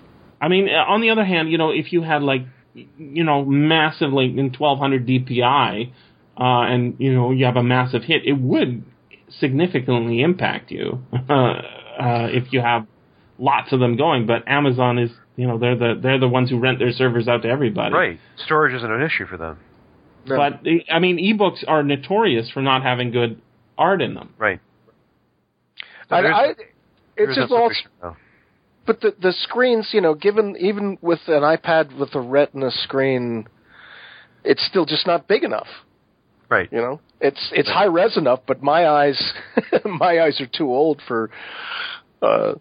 And you can't zoom your face right up to it, right? Yeah. It's a screen. You can zoom it, but you're only going to be able to see so much of the picture at one time.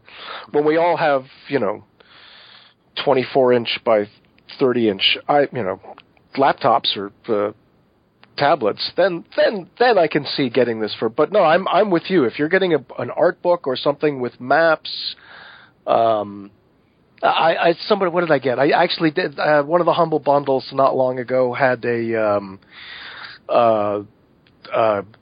artwork of Alex Ross in as a PDF. And I was like, and it was I think I paid $2 for the collection of 20 books, but I was like, okay, but I'm never gonna, that's something I would want to have. I have plenty of those big coffee table editions, but it's not very useful as a PDF. No, but at least it doesn't take up any physical space. Yeah, and that although it does take up a little. I've got hard drives that I have to stack them somewhere. But I mean, on that hard drive is thousands of books. Sure. Well, maybe the trick is to use a laptop or a desktop and get the full major screen size. Yeah. I have a new 34-inch monitor. Oh, I'm jealous. It's a monitor too. It's not one of those TVs that are turned into a monitor. Nice. It was $700, but it was a nice upgrade from a 27. Well, let me haul us back to the story for a minute. Yeah. There are a few more things I just love in this, and Ollie, I can't do your voice, but that the opening and closing paragraphs just still work with me. I mean, one of the things that surprised me about the beginning is how London is such a tangible writer, and this story has so many great physical details, sensual details. But here, this is such a conceptual beginning. Walls of cities might fall down before so vast and compelling a summons. With the wantonness of a sick man's fancy, he likened it to the mighty cry of some titan of the elder world, vexed with misery or wrath. I mean, higher and higher it rose, challenging, demanding in such profounds of volume that it seemed intended for ears beyond the narrow confines of the solar system. So you get this. On the one hand, we get this, huge hint. Okay, this is going to be alien thing, and you get this Lovecraftian sense, a titan of the elder world. And for me, for his contemporaries, this reminds me so much of Stapleton. That his immediate sense is cosmic. And you think about something like Star Maker, which leaps into the universe in a couple of pages. I want to do that book. This is, this really surprises me as an opening. It really, and then it plunges right back down into him and mosquitoes and his watch. I mean, it is. It's about the separation of the mind and the body, right? We've got this man who's covered in sores and slowly withering, and becoming emaciated, and then there's this woman who has rancid hair and covered in, she's got pig blood dripping from her ear, right? Just sort of a disgusting hate of the body. But coming from, this guy who's supposed to be all about the muscularity of actually physically going out in the world and experiencing it. It's also very cerebral, sort of about, just you are your head, you are your mind, and I mean, passing through the delirium, he gets these stages where he's not clear. He can't tell whether he shot that woman who was strung up like a Jesus figure, with her knees crushed. Did he shoot her for mercy? Yeah, it sounds like it. But he doesn't even know if he did. And then when he becomes clear, okay, I'm not getting out of this. Let him have my head, because I had this experience, and it wasn't for my body. It was despite my body. It kind of reminds me of the Martians in War of the Worlds, because the Martians, remember, are so physically advanced that they're basically all head, which is why they need all the prosthetics of machines like the tripods to work. And they're kind of passive without them. They're kind of helpless without those things. It's in the same spot as one of those, it comes after War of the Worlds. It could be one of the Martians, trial shots, a cannonball from Mars. Well, hey, the red one is a description of Mars, right? Yeah, right. I get the sense that it's not from our solar system. Where he gets that sense is not clear, but I like to trust the reader, who is telling this story, right? That's the funny part. Is we get this story sort of abstractly, but the sense of the narrator, it's not London, it's nobody, right? Mm-hmm. It's a God's eye point of view, and it doesn't even hint that there is a God. Right. It's a kind of third person omniscient. Yeah. I love what London thinks about and what he does, and this seems like, if this was his final story, it wasn't his final published story, but it was, it was written close to the end of his life. It's a nice send off. He's at the height of his writing power here. It's much better written than, his Iron Heel, or, I think it might be that this length was his ideal length as well. His novels are short, right, generally, but this is pretty great story. Oh yeah, it leaves us with all these feelings and questions, and we don't have answers. Yeah, I got to go back and read some.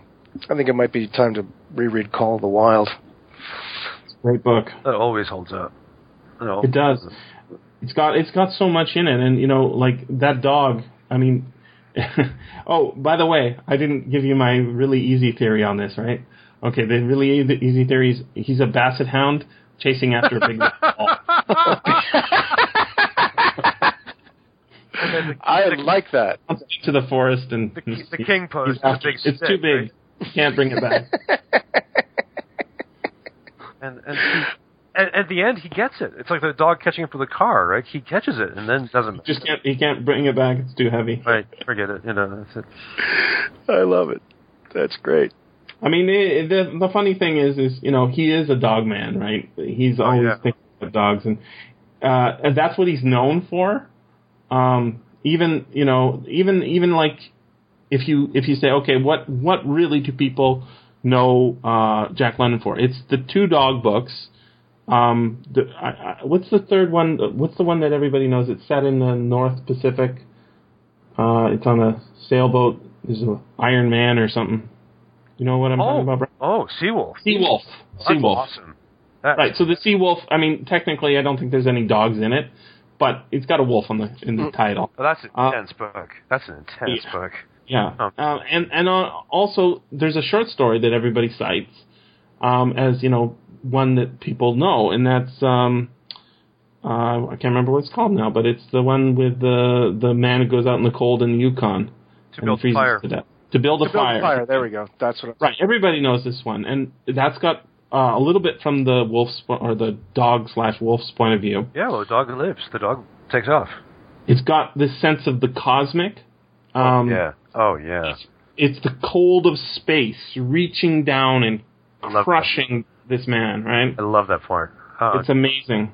And there's even in the Call of the Wild, the dog at one point is sitting around the fire, and it's sort of in a hypnagogic state. It starts thinking about its ancestors. It's sort of a racial memory, and it looks over and it sees this sort of caveman where the regular man is its current master is.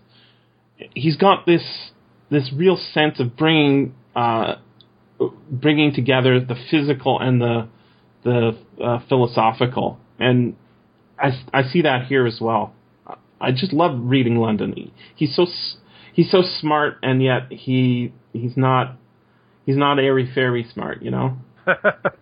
You remind me of the beginning of Iron Heel when I'm blanking on his name, but the great hero out-argues everybody.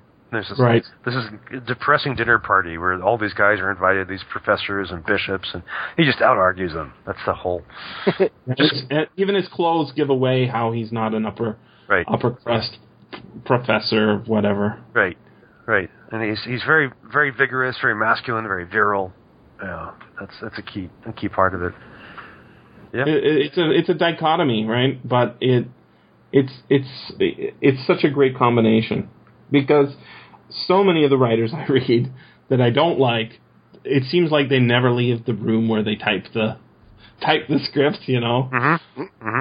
They read somebody's book and they thought that's cool. I have a version of that sort of. They write it and they don't really leave it.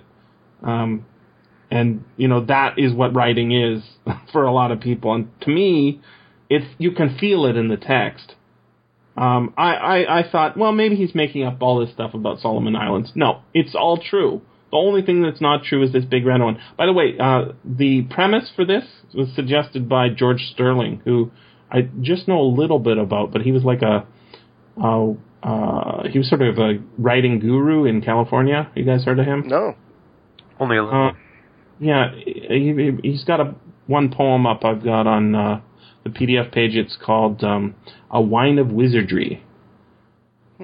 And he's sort of he suggested to London, what if some alien sent a message to the Earth and it was not understood? And that was the basis of this. That's the basis for this. And it's exactly right. I mean, all those heads being collected and all those bodies being chopped up to serve this god that has no understood purpose. I mean, it didn't come with its own gong, right? Whatever they're doing to it is probably not what it's for. Well, I was kind of wondering. Well, I was going to say, I was kind of at the end. I was kind of hoping that he would shoot the thing, that he would shoot it, and then we'd get a better sound. then it wouldn't, you know. Maybe that would keep, you know. That's the gun that doesn't go off, right? Yeah. Huh. Well, he does. No, he shot somebody, or no, somebody shot. No. What I'm saying is, like, it's set up. Oh, I see what you're saying. To be like that, and it just. Is there a door in this thing? Do you have to say a magic word to make it open up? Right. It's just so far removed. You know, like you take your iPad and give it to a Neanderthal. Exactly. You know, how do they know how to turn it on? I'm reminded also of King Kong, because this is like Skull Island, right? Yeah, with the giant wooden. It reminds me of the bolt that they used to close the gate. You know. Yep. It's they've got all these worshippers, right? Yeah. And the worshippers don't really know what they're worshiping, which is also a nice kind of cynical take on religion, right? Which would fit for London. I just always liked this story. I hadn't read it until just prior. I read about it and I said I got to read this. I was looking at the pictures and the you saw, Oliver. You saw the pictures illustrated in Cosmopolitan. Oh yes. I mean, I think they're pretty darn good. They're frightening and I think they were originally in color, or at least some of them were in color, but not in the scans that I found. So. See, I was anticipating, just from the title, but before having read it, I thought that the red one would refer to a red-skinned native, or like a big ape. I was like, the Kong thing was definitely there for me in the beginning. I was expecting they were going to find a giant red ape or something, but it was. I like the ambiguity of it, and I like the fact that it very well could be a natural. He says it was definitely an artifice, but there's no reason why this couldn't be created by some stealth process that we don't understand. It was like the core of a star that had collapsed. Exactly. And fell to Earth. But on the other hand, the helmeted figures, Yeah. it gives you it's almost like there is the aliens came out and they killed them. They came out, right. They crash landed or whatever, and they're gone. Right. Or they interbred and they forgot about it or something. But that thing, you mentioned the thing about them, the figures in the mouth of a crocodile. Yeah. Which to me spoke of ships. That made me think. Yeah, it made me think of like jet fighters or something. Or something like, or organic ships, which was years ago in a comic book I read, and in a DC comic book, about how aliens had, someone traveled back in time and they found alien ships had come here long before life had been on the planet, and it was the spore of the organic ships that they left behind that evolved into life, that it became human. They're not human, but that's the plot of that terrible Prometheus movie as well. Is that right? I haven't seen that, and I've been told never to bother. Don't bother. It's junk. I'd say if you can see it with a big screen and beautiful sound. I'd say it's worth looking at and listening to. The plot is broken. I mean, it feels like the most expensive work of fan fiction ever made. Absolutely. But it looks gorgeous and the sound is neat and there's just some beautiful scenes to look at. The best part about that movie is the auto bed, the auto dock. Yeah. That auto dock scene is been described in many, many, many science fiction novels. Yep. And so if you just take that in isolation and you say, okay, what's an auto dock? That shows it, right? Shows this is what you do. You put yourself in it and right, and does all the things a doctor does, including taking out a intruder if you need to. I mean, I like the descent of the ship. I like the interior of the alien. I like the alien planet. I just, but it's all stuff from the other movies. I know. And it's like, this is the thing that didn't need to be made because it was all implied. But the first one is such a work of art. It is. Yeah, the first one is just so brilliant, and the juxtaposition of like Ron Cobb's designs for the human technology, and then Giger's insane nightmare, alien artifacts. That movie! I was 11 years old when I saw that movie, and that I walked out because I couldn't take it. What year were you born? 66, the year of Star Trek and Batman. Yep. Well, old man, I was born 67, and so I mean, I think I saw this at the same time, and just remember the promotional campaign being so mysterious. There's the picture of this egg. You have no idea what it was. The commercial was terrifying. Just with that sort of that hollows, that sound of whistling in space, and just the letters coming up as you see the ship. I walked out of it and I read the book.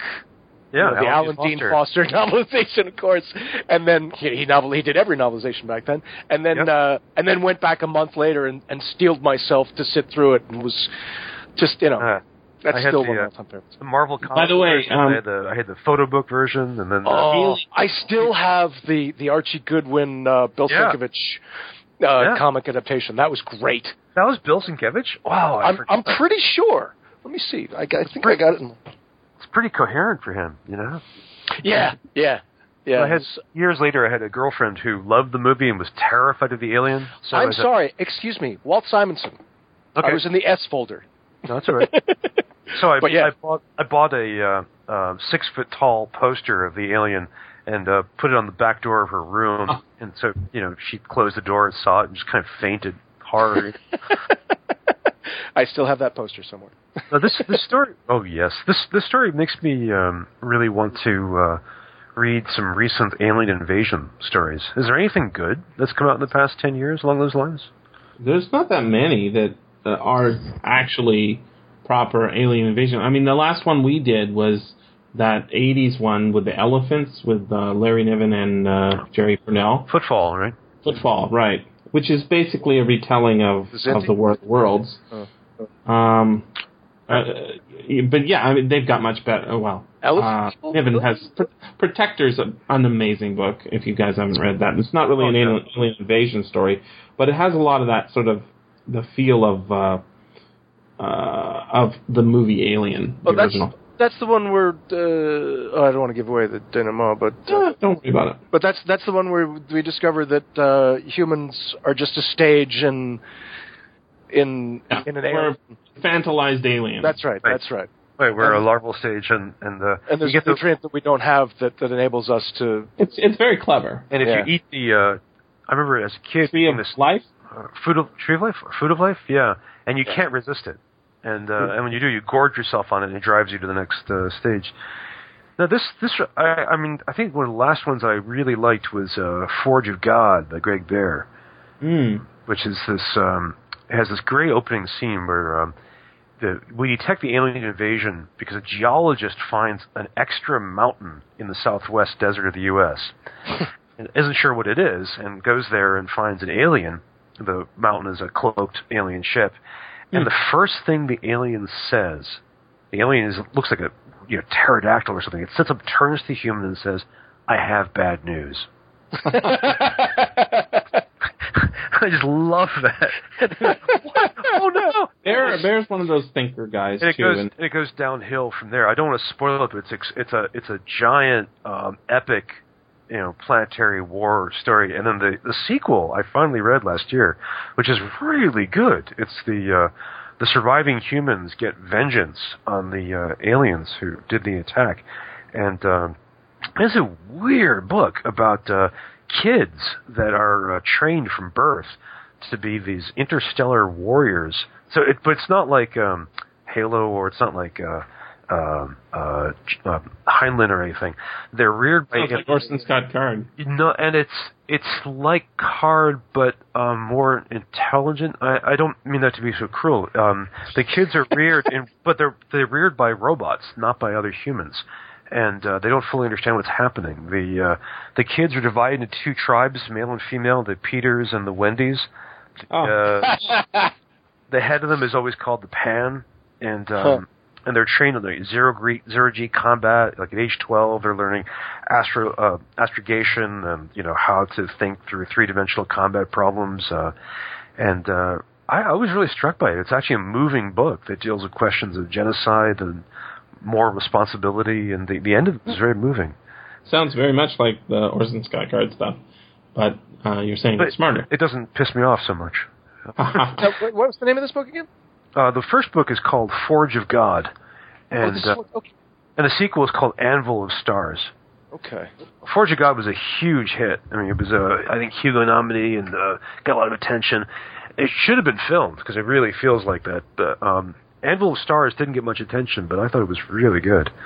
I'm going to check that out. I think it's been years. I think I read Sundiver and...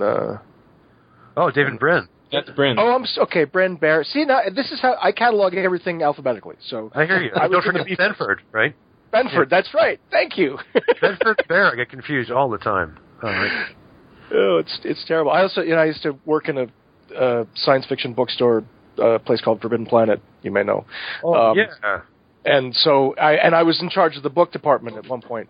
So it's like, all the B's and C's are all like, oh yeah, all that. That's when I discovered Card and Bear and Brin and yep. Well, they all sort of, they all meld into one in my mind. Yeah, but Bradbury and Oh, that's a good section. That's a good section of the science fiction bookstores. The B's. I'd say I'm doing. What am I doing right now? Glenn Cook. I'm doing the Starfisher series. He's been around for a while, but this is the first time I've encountered his. Is that part of the Black Company? I don't know. No, it's Mercs in space, and there's the main character. One of the main characters is he in my mind he's what was the Japanese cartoons? He's like Captain Harlock. He's got long hair and an eye patch, and he plays a clarinet. And it's hysterical. But Yeah, I'm so it's my job is wonderful and terrible at the same time because I don't want to read. There's so much I'm missing out on.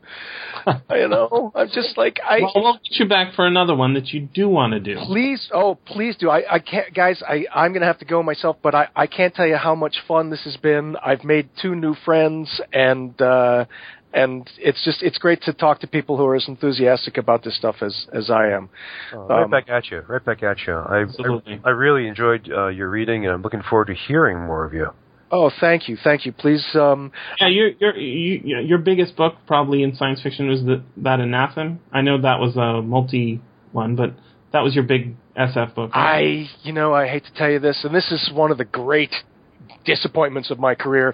I was hired to do that book, and they said we don't have time. We don't have a script for you, so you'll just come in and start reading it on Friday. And I was like, okay, great. I came in, and they said, yeah. We gave that book to Bill DeFries, but here you can read the glossary. I'm like, really? Really? And and Audible even put it up. They had this thing like narrator's greatest hits, and they put that up as one of my greatest hits. I'm like, yeah, I read 4 pages in that book. Hey, but it's an important 4 pages. Thank you. I hope I made it much clearer for everyone. But what's the other than that one? What's the science fiction or fantasy book that is Gateway? Is one we should go to. Gateway that's my. Oh right, of course, Gateway. I knew that. That's like when I started working at Audible, I went in there one day and they had a stack of manuscripts on the table that for people to. It's kind of similar to this, isn't it? Oh, Barrett. Well, Gateway. That is the thing was that was already one of my favorite books, and I walked in there and I said, "Oh, please, you can't let anyone do this. I have to." And they were like, "No, you're doing this. Go ahead." I was thrilled, and I got to do the whole series. I never contacted Paul before he passed, which I really regret. But apparently, he really liked my work, and that to me was that was.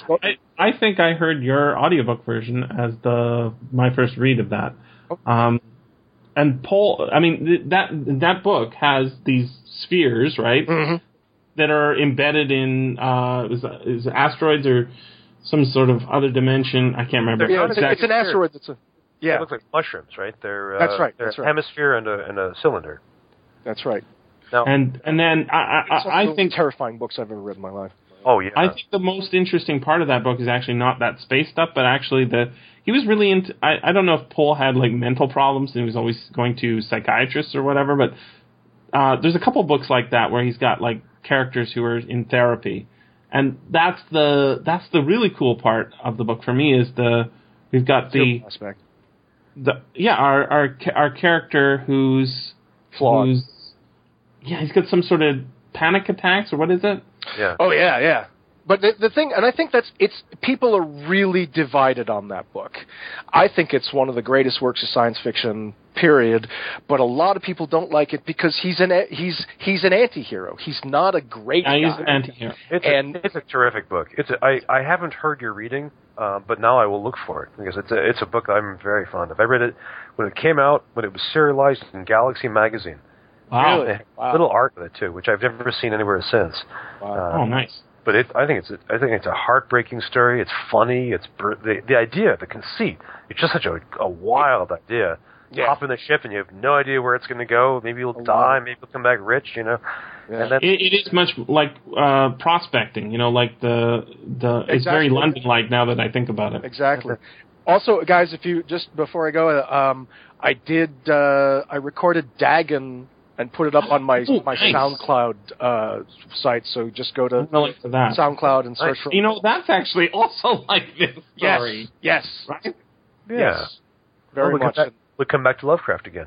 Another one. And by the way, I think that's written slightly after this. Is that right? Yeah, it's 1920. Oh, that's right. That's right, because it was during the war.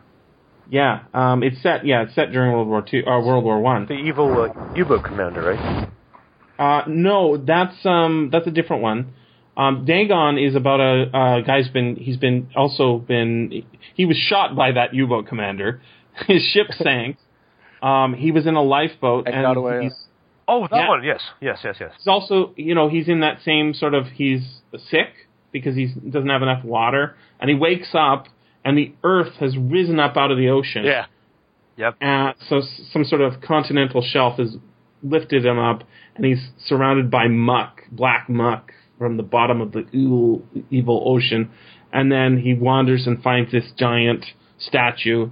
And then I think at the framing device for it is he's in his room in some port hotel, and he's about to blow out his brains because they're coming for him. Yeah. Which is sort of standard Lovecraft, but it's an even more Lovecraftian version of this story with the helmeted figures are alive and they've got cults going.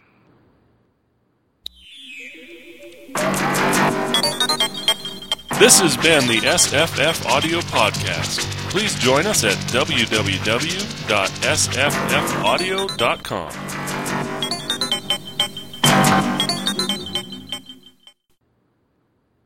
Well, I'm glad I'm not in charge because I have the opposite of the Fawn's powers when it comes to technology. I'm the guy that I'm a hardcore gamer. And for years, whenever we had LAN parties, it would always be my machine. I'm always the one oh, yeah, sorry, there's a problem with my video card. Oh, sorry, I need to fix my network card, sorry. This is worse, because, there you're just missing out on games. Here, we've been prepping for a whole week. Ollie, have you played Destiny yet? I have not. Remind me, which is Destiny? It's the new thing from Bungie. It's interstellar adventure. It's for the Xbox. It's a new Bungie game, and I'm not aware of this, dude. Yep. I need to get on this. Yep. The trailer looks pretty good. I will admit I have become, and I feel shamed because I have no friends who are into this with me, but I got totally sucked into Hearthstone, the Blizzard card game, and that's never been I never got into Magic or any of that. Never did the card thing. I did World of Warcraft for a long time, and I think that might be what's so appealing. But it's also I can't take the Twitch games anymore. I'm not fast enough. Mm-hmm. I can't come. I used to play Diablo with some buddies every Monday, and you're getting old. You're getting old. You have children, man. It knocks you back a peg. All my students are addicted to League of Legends. You guys heard of that game? Yeah. Oh, man. It seems to be like it's designed to extract as much money as possible from little kids, and it does it by being free. Yeah. They've managed to make it so that every 7-Eleven or corner store has these cards where you can go in and buy things, and they end up going in with $50 and going back 3 times a week. It's like, this is a license to steal money. Yeah, it's insidious. It really is. I don't know. I don't see the appeal, but I'm kind of glad I don't.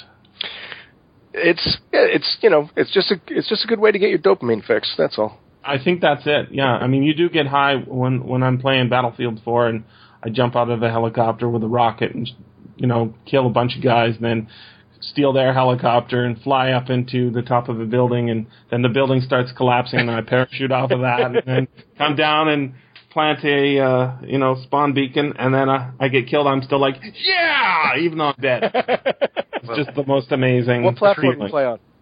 That's PC. Oh, really? Okay. 64 players. You can't go down to 32. That's impossible. You can't go down once you've gone up. I have it for Xbox One, and my machine is, my PC is a little long in the tooth, so I wanted to have it on the, best processor. Once you go 64 player, you can't go back down. It doesn't. I think it does 64 on the Xbox One.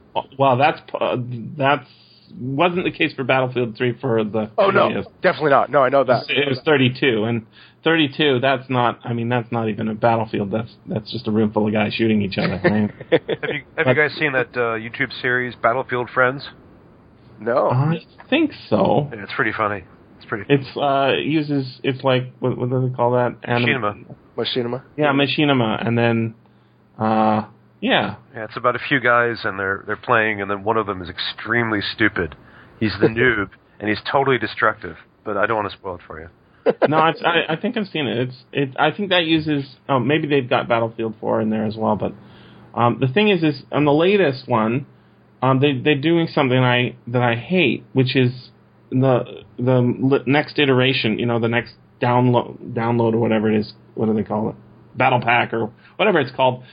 It's showing like futuristic technology, and I know some of it's already futuristic, like that they've got, like for example, they've got that aircraft that they've had theoretically in service for a long time, but actually doesn't fly. What's the big airplane, the Joint Strike Fighter? Yeah, that's been in the game for years, but they don't actually fly those in real life, right? They have them, but they just don't fly them because they suck. Yeah, right. Well, in this latest one, they've like got a hover tank, and I'm like, what? No, you can't have hover tanks because Cavorite doesn't exist in our world, idiots. But that's the way Call of Duty went, right? They went down future technology. Yeah. What is the other one? And it doesn't appeal to me at all. There has to be some grounding in reality. Even in Fallout, right? They've got it. It's sort of 50s, right? 1950s. Yeah. So you run around with like a Winchester and also a laser gun. So there's some sort of grounding in it, and that. So I'm getting worried. I'm all about that. I'm a history game guy, so I'm still playing Napoleon Total War. So I'm a stickler. It's got to be real. Yeah, it has to be right. Brian, let me ask you something. I have a friend who's an artist, and she's actually the granddaughter or the great granddaughter of one of the generals in the Battle of Galicia in World War I, which I guess was the first armored battle. I guess it was a whole bunch of armored divisions. World War I, I don't know anything. World War II, I know a little bit more about. But she was wondering, she wanted to play a game, to try to reenact her grandfather's experience, and we got a tabletop game that I'm like, yeah, I'm sorry, I don't, I can't figure this out. It's a 20-page rule book. I got stuff to do. Oh, jinkies. It was 2 battles. It was like a double-sided map, and it was the first 2 big battles of World War I. I can't remember the name. The Battle of Marne and Tannenberg? No, it was Galicia, and I can't remember what the other battle was. I was in the middle. I was doing a Shakespeare play, and I had all kinds of things going on. I was like, I can't get my head around this. Oh, I'd love to have helped. That sounds good. But for there's almost nothing. There isn't. Yeah, that's the thing. I was hoping that there might have been something like Rome Total War, or Yeah, no. What about World of Tanks? Does that have World War I, or is it all World War II? It's mostly World War II. There's a fun game with a neat idea called Toy Soldiers, and it's the conceit is you're playing with a kid's toy box, but it's a first-person shooter / low-level operations thing. So it's really clever. It's for the Xbox. It's cheap. It's like $10. And you get all kinds of World War I vehicles, from fighters to tanks to troops. And they did a sequel for Cold War 1980s technology, which is also fun. Huh. But that's the only. It's not. It gets the idea across, but you can't simulate the specific large-scale battle. There are a lot of board games that came out, and you can find, if you go to BoardGameGeek.com, you can find a whole bunch of these, and some of them are less complicated than the one you're talking about. Gotcha. But it's underserved. Are you a big tabletop game? I used to be. Yeah, I used to be. I have a friend who just started a company a couple of years back, and they just went to Gen Con to tout their new game. What's it called? Quartermaster General. It's World War II, all about supply lines and. Those can be really fun. Those weird, sort of very niche things. Like it's like, well, I'm not actually shooting anybody. No, but those trucks need to get through. Right? That's the most important thing. There's a movie. I think it's called The Red Ball Express. It's about the black soldiers delivering supplies to the white soldiers, and even though it's a terrible duty and they don't get any honor, it's still, if those guys don't get the supplies, the front falls down. It's kind of a weird movie in that respect.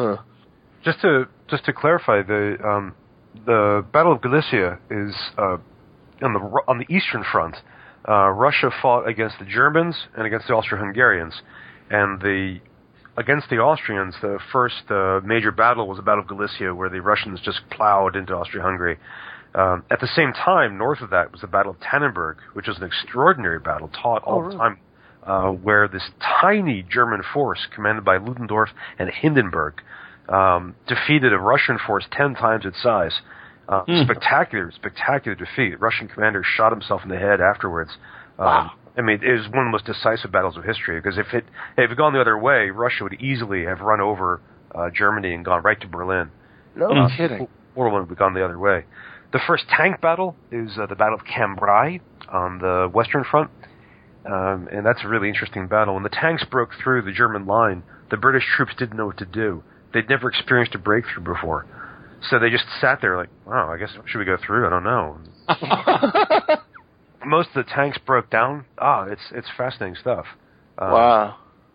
No, it's amazing how, technology is, like you guys know where that word tank comes from? No.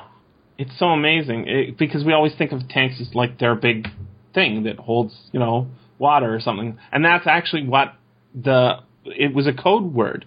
Yes. They're developing a technology, right? And it's called a tank. Well, that doesn't tell you anything until you know what a tank is, right? So it was like, well, it's going to bring water to the troops or something, like because they have trouble delivering, right? But actually, it's this thing that H.G. Wells talked about, basically a land train that has cannons all over it, right? It's like, oh, shit. And now, of course, the word tank doesn't mean mostly when people think of tank, they either think water tank on the back of your toilet, or they think of a tank. With what did Wells call them? Land ironclads, right? Yeah, the land ironclads. It's not much of a story, although it's very interesting. In summer of 1914, he published a rule book for miniatures conflict, tabletop warfare, called Little Wolves. He invented it. Yep. Well, Wells? Yes. Pretty much, yeah. Yeah, wow. Terrible timing, too, just like 2 months before World War I. He said, let's have fun with war. Yeah, it didn't go very well, but it's... But you can still download it and play it. They're pretty good rules. Wow. I didn't know that. There's a picture of him lying on the floor playing with the toy tanks, and not toy tanks, but toy soldiers, and he's got all these rules for cavalry and artillery. Yep. Yeah. Time Machine is still one of my favorite stories and favorite movies of all time. That was very, very precious to me as a kid. And Time Travel is the George Powell one. Yeah. Oh God, that's right. I forgot they made a remake. I've never seen it. No, I haven't either. I don't want to. It's pretty bad. Yeah, and didn't Wells' grandson have something to do with it, or? Yeah, he wrote the script or something. But you know what? Everybody talks about the sort of the big three, but this guy wrote some amazing short stories that nobody reads, like The Door in the Wall. Oh my God, what an amazing story! Oh yeah. I mean. You read that thing, you say, this can't be written by H.G. Wells. It's like a fantasy by C.S. Lewis or something. Really? Or The Star. Or there's another good one. That's basically the story of the destruction of the Earth, right? Or near destruction of the Earth. Yeah. Or The Crystal Egg. I mean, a Crystal Egg, that's okay. But there's so many of them like that, right? Oh. And he wrote like funny ghost stories. Yeah. He wrote serious ghost stories. We did one, right? Yeah. And the thing is they sort of get, people say, Jules Verne, they think 3 books. H.G. Wells 3 books, but there's tons. Like these guys were writing for many, many years. And on top of that, he wrote that history book, Study of History, which became one of the best-selling books in America for about 20 years. Oh, that's right. I mean, extraordinary man. Extraordinary man.